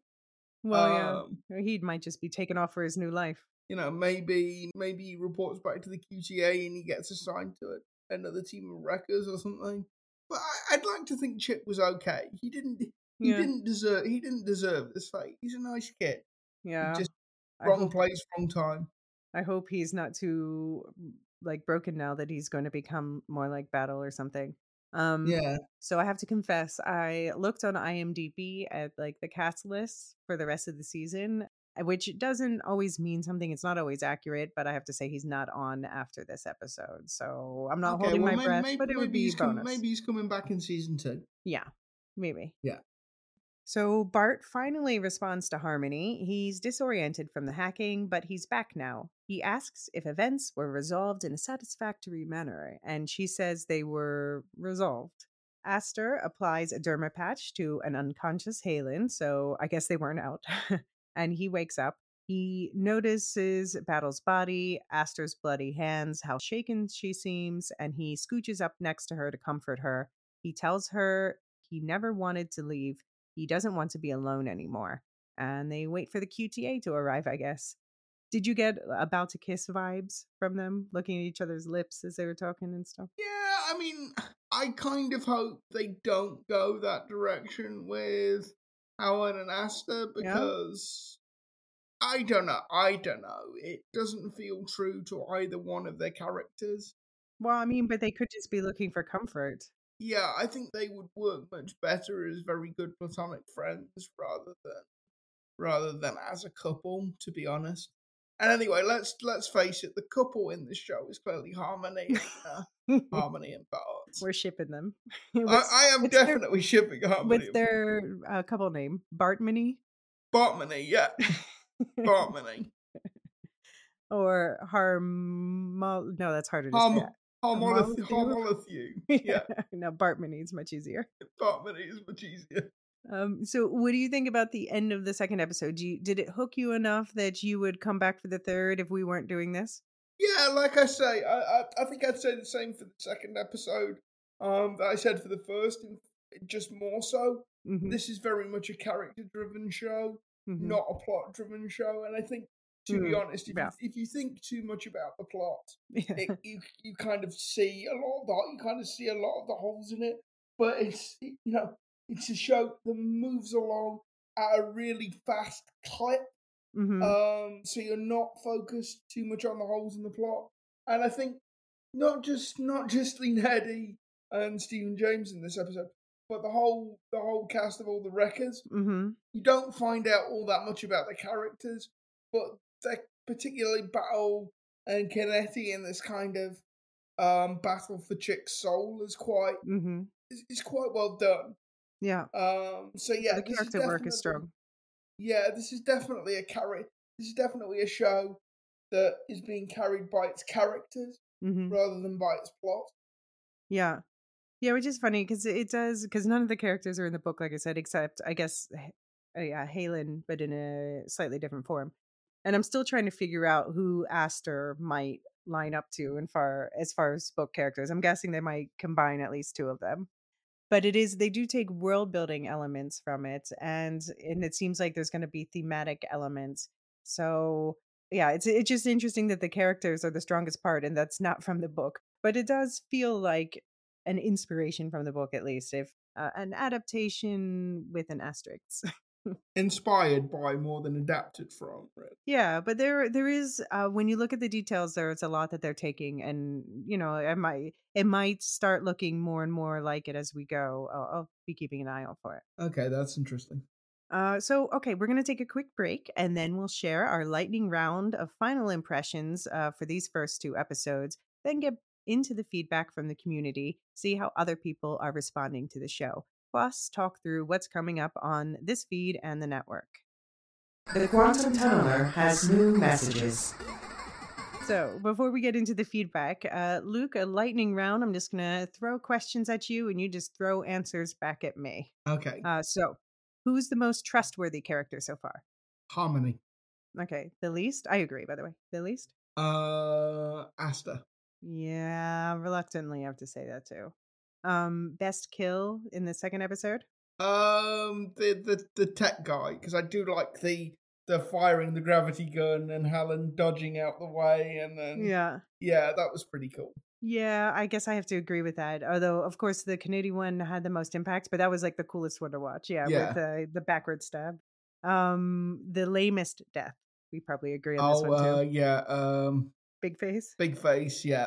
Yeah, I expected more from that death. Sorry, it just didn't work. I feel like we could have, from that actress, we probably could have gotten more awesome fight scene. But anyway, well. Most intriguing mystery going forward. What happened to Solomon? Where is Solomon? Yeah. And piece of world building you want to know more about?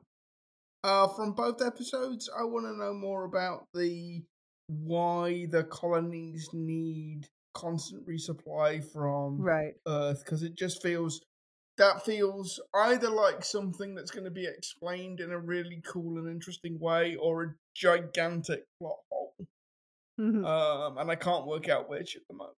All right. I guess my most intriguing mystery is the rocks and how they're affecting Halen. And the world building I want to know most about is the QTA. I want to know what the QTA is, what they do, what their deal is. All right. Well, getting into other people's thoughts, we have some feedback from Abby. Abby broke down the Beacon 23 book with me in the book club. So link in the show notes again. Abby says, just watched the first episode of Beacon. Looked so good. The inside, the outside, the space environment, and wow, that ship docking was amazing. Also, this is definitely only inspired by the book and basically a different story, but fine on its own.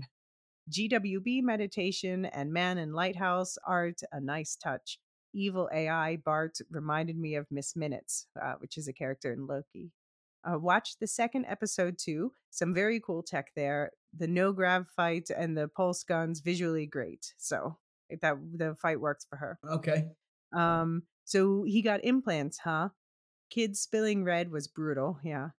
These rocks seem to influence Halen in some way. Wonder where this is going. I still want Cricket. Cricket's a character from the book, and I want Cricket too. And I'm wondering with the rocks for book readers, I'm wondering if there's any tie with Rocky here, with the fact that he's hearing voices.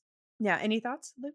Yeah, no, I mean, I'm glad that the zero gravity fight worked for Abby. Until I'm told otherwise, I think the rocks are interfering with Helen's implants in some way, or interacting. Some sort of radiation they're giving off or something. Okay. I think that's what we're meant to understand is going on.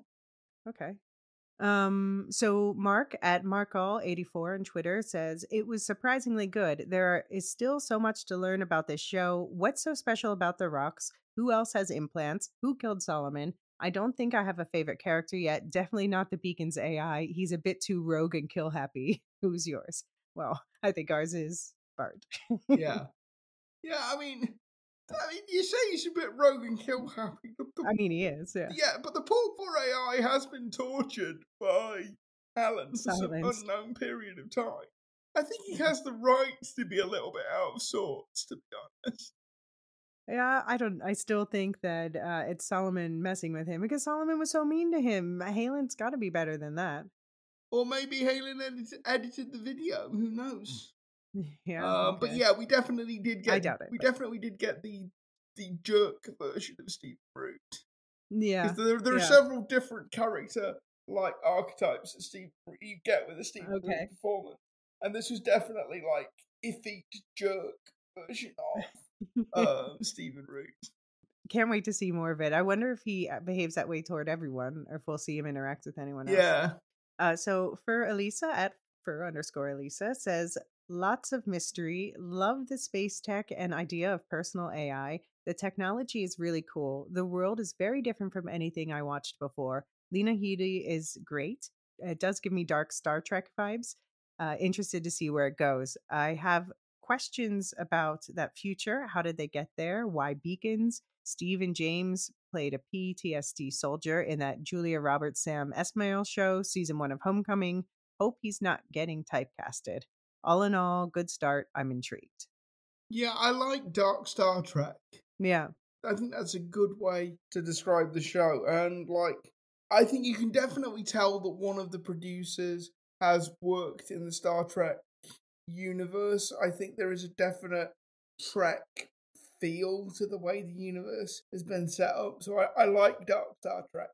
I'm appropriating that as a description for the show. I think that really encapsulates what they're trying to get across. No, I think that's perfect too. And about the Stephen James getting typecasted, my friend Precious, her royal bubbliness at Jadeite_. She jumped in and said, aha, I knew he and the character looked familiar. I couldn't place it till I saw your comment. Yes, he played a soldier suffering PTSD and a victim of experimental drug used on him as well in Homecoming. So I haven't seen this. Have you watched Homecoming? No, I haven't. But not only does Helen suffer from PTSD, but his experimental drug use is quite high in the show as well. So maybe he is a typecast.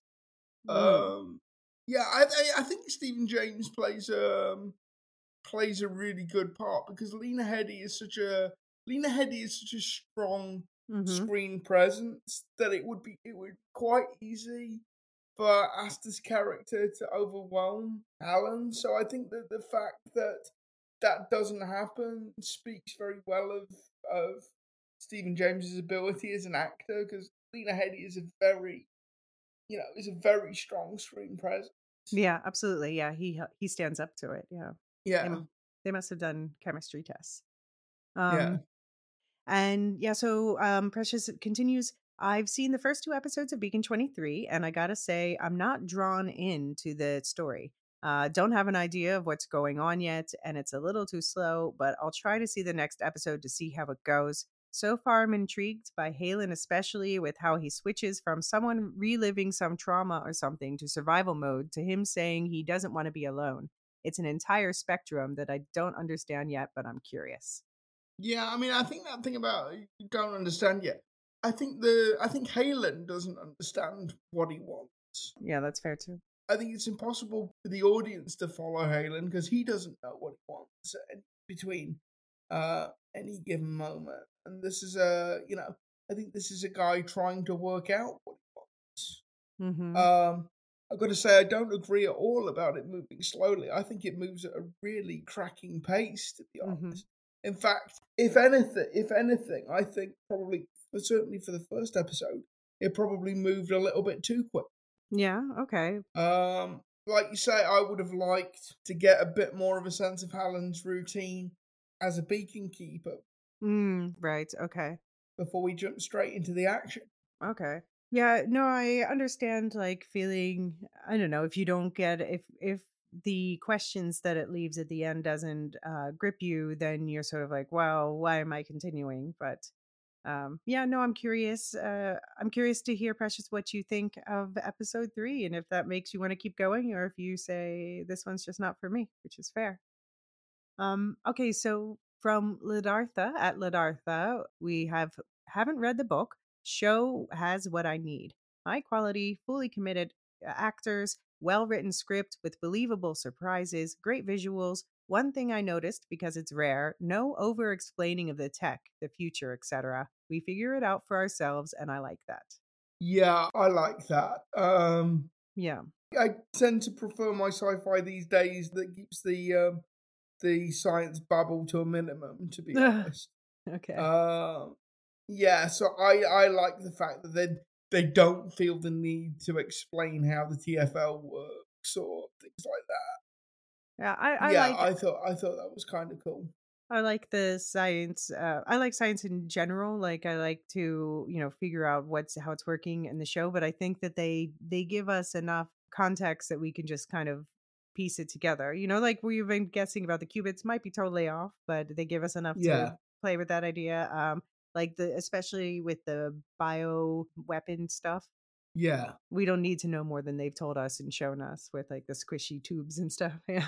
yeah. So, by the way, I also post on the Beacon 23 subreddit to collect feedback. If you want to leave feedback there, I'll leave a link in the show notes. I do not run that subreddit myself, FYI, but we did hear from the head moderator there, Farius. And Farius says, I like the show, but I would have preferred that they stuck to the book plot more. My least favorite change is him not being sanctioned or assigned there and basically making him into an AWOL soldier instead of an honorable war veteran. My most favorite change would be the addition of the AIs.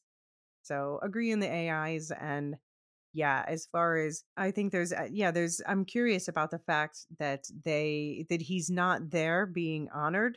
Like he was, okay, so in the book, he has a medal and he's like feeling guilty about the fact that everyone sees him as a hero and he doesn't feel like a hero. So that dynamic is not present in the show at this point. So Okay, yeah, I understand that. I understand that criticism for sure. okay, interesting. And yeah, so also from the Lorehounds Discord, and you'll find that link in the show notes as well. We Sub Zero said, I watched episode 1 last night and I enjoyed it. Lena Headey is just so compelling in everything she does. I've never seen the other guy, but I think he did a pretty good job as well. I was sufficiently hooked to keep watching, although full disclosure, when it comes to sci-fi/fantasy, my bar is pretty low. Laughing emoji. I've not read the book, so I'm just taking the story as is. Definitely Silo vibes when you look down the stairwell. Yeah, there's definitely a Hugh Howey likes himself a spiral staircase. But that's not really how it's described in the book, actually. Oh, It's okay, more like okay. I had the impression it was more like ladders, at least. But like I said, it's in the book. It's much smaller because it's just a place for one guy. It's not like this whole big station Yeah. just for one guy alone. I don't know as I'd like to spend years there, but I'd certainly like to spend a weekend on the beacon. Yeah. It seems really peaceful and like the whoever does the interior design for the beacons, deserves to win some award because it's got a real like nice minimalist vibe to it. Yeah. Yeah. I mean, okay, so the beacon in the books, it feels bigger than, for instance, the space stations we have in our reality right now. And it's just for one person, so it's an upgrade from that, but more closer on that scale, where he's kind of sliding through Okay, different hallways and yeah. okay. So Zatoichi says, I just finished the second episode and I'm all in. Even though they're very different shows, the tone and art direction gives me vibes like The Expanse did. That's high praise because I love The Expanse. I do wonder if the AIs are a little too human. My theory, the rocks are like a narcotic. Big money on getting high. Laughing emoji. What do you think? Are the rocks Well, drugs? I mean, come on. I hope not. There are enough drugs floating around this beacon to begin with. Everybody is tripping balls on this space station. But it's like Brave New World, Yeah, or like Valley of the Dolls. You got your pills to get you up, you got your pills to put you to bed. that could be quite cool. About the AIs being too human, I I get the criticism of that, but I don't share it. Like, Hmm. I think the AIs are probably the two most interesting characters at the moment. Yeah. I do tend to like humanesque, robot characters. Like I love Yeah, Data from Star Trek, and also, it's the same with Orville, my favorite character, and yeah. yeah. Okay, well, that was our feedback for the week. I will put up after. So we're going to be doing the next 3 episodes together, episodes 3 through 5. So I'll be collecting feedback for those 3 episodes together about a week before, or a few days before we record. I'll put up a tweet on Twitter, and I will ask for feedback in the Discord and on the Reddit. And if you want to send in feedback on an episode by episode basis as you watch before that, please feel free to get in touch with me on any of those platforms. And we have our email address, woolshiftdustpodcast@gmail.com. That link will be in the show notes too. So send your feedback about Beacon 23 or anything else we're covering at any time. So, yeah, the next 3 episodes are titled Why Can't We Go On as Three? Is episode 3 appropriately. God in the Machine is 4, and Rocky is 5. Luke, any predictions for these 3 episodes based on the titles? No, but I love Gardeners in the Machine. I'm curious as to what that is. Mm. No, that is a very Star Trekky title, by the way, in terms of dark Star Trek. Deus Ex Machina. Yeah, I wonder, I hope that's not a plot prediction. Or maybe, I don't know. I guess I don't mind yeah. if it is. We'll see. We'll see. Yeah. I'm wondering who the third is in 3. So can't we go on as 3? So we've got Hallen and Aster, presumably, and one of the AI. Like, who do they want to leave out? Yeah, Is it Bart wanting to leave out Harmony? Or justice for Bart. or actually, maybe Bart wants to leave out Yeah, maybe Bart wants to leave out Helen, actually. Yeah. Yeah, book readers, I want to know if you think the AI might play a similar role to crickets in the book. And yeah, and the 3rd episode is also for book readers. It's called Rocky. Rocky's a character from the show. It doesn't look like we're going to get that character, but obviously that makes me very curious about episode 5. So yeah, so it's going to be 2 weeks off for Beacon coverage, and then we'll be back with those 3 episodes together. But in the meantime, here in this feed, we will be breaking down the Dune novel. And in that Dune novel breakdown, we will be ranking the most iconic scenes based on feedback collected from a whole bunch of readers. So you can already catch up with the intro ep, where we talk about Frank Herbert's life, how and why this story was created, and what we'll be covering in the total Dune series, which we're stretching out between now and when the movie releases in the spring. And by the way, we also mentioned our 3-body coverage, but I wanted to report that the 3-body TV show on Netflix is being moved to March. So no longer in January, that will be in March, and that's when our coverage will take place too. March is already getting busy. Yeah. In the book club, you'll find the breakdown for this book, Beacon 23. And then next up is the second book in the Silo series, Shift. So that link in the show notes. And you can find us on Twitter to share your thoughts on Beacon 23 or anything else we're covering. You'll find me at Alicia CB. You'll find that in the show notes. And Luke? So I am Luke Middup on the Dead Bird app, formerly known as Twitter. I'm also Luke Middup on Blue Sky. I do a podcast with a couple of friends from uni called It Could Be Said. We look at British politics, we look at international politics, and occasionally we look at sport. I think we're recording over the weekend, doing a special on the surprising return of David Cameron as Foreign Secretary. Oh, right. It's like we all hit our heads and woke up in 2010. Nobody had that on their bingo cards. Yeah. Okay, and we'll link that in the show notes as well. And on the Lorehounds feed, we just wrapped up our Loki coverage with the emotional season finale. That was a particularly, I won't say fun episode, but a particularly deep episode. And next up, we are recording our Marvels coverage this weekend. There's also one-shots coming up for the movies The Creator, Napoleon, Rebel Moon, and the guys in Maryland are doing the Book Nook and Star Wars movie watch-throughs. Next up for Star Wars is Solo and the Holiday Special. And also, there's Properly Howard. They are between seasons now, but you can catch up on their previous Cocoon of Horror coverage and also their Properly Howard coverage where they broke down a bunch of classic sequel movies. But yeah, honestly, you don't have to have seen the movies to just like have a good time with these guys.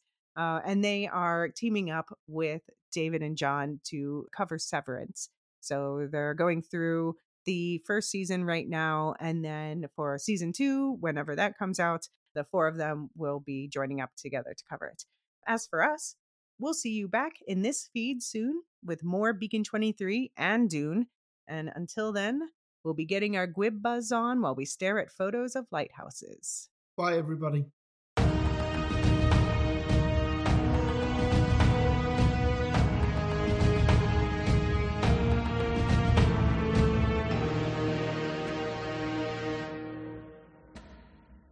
Say goodbye to your credit card rewards. Greedy corporate mega stores, led by Walmart and Target, are pushing for a law in Congress to take away your hard-earned cash back and travel points to line their pockets. The Durbin-Marshall credit card bill would enact harmful credit card routing mandates that would end credit card rewards as we know it. If you love your credit card rewards, tell your lawmakers, hands off my rewards. Tell them to oppose the Durbin-Marshall credit card bill.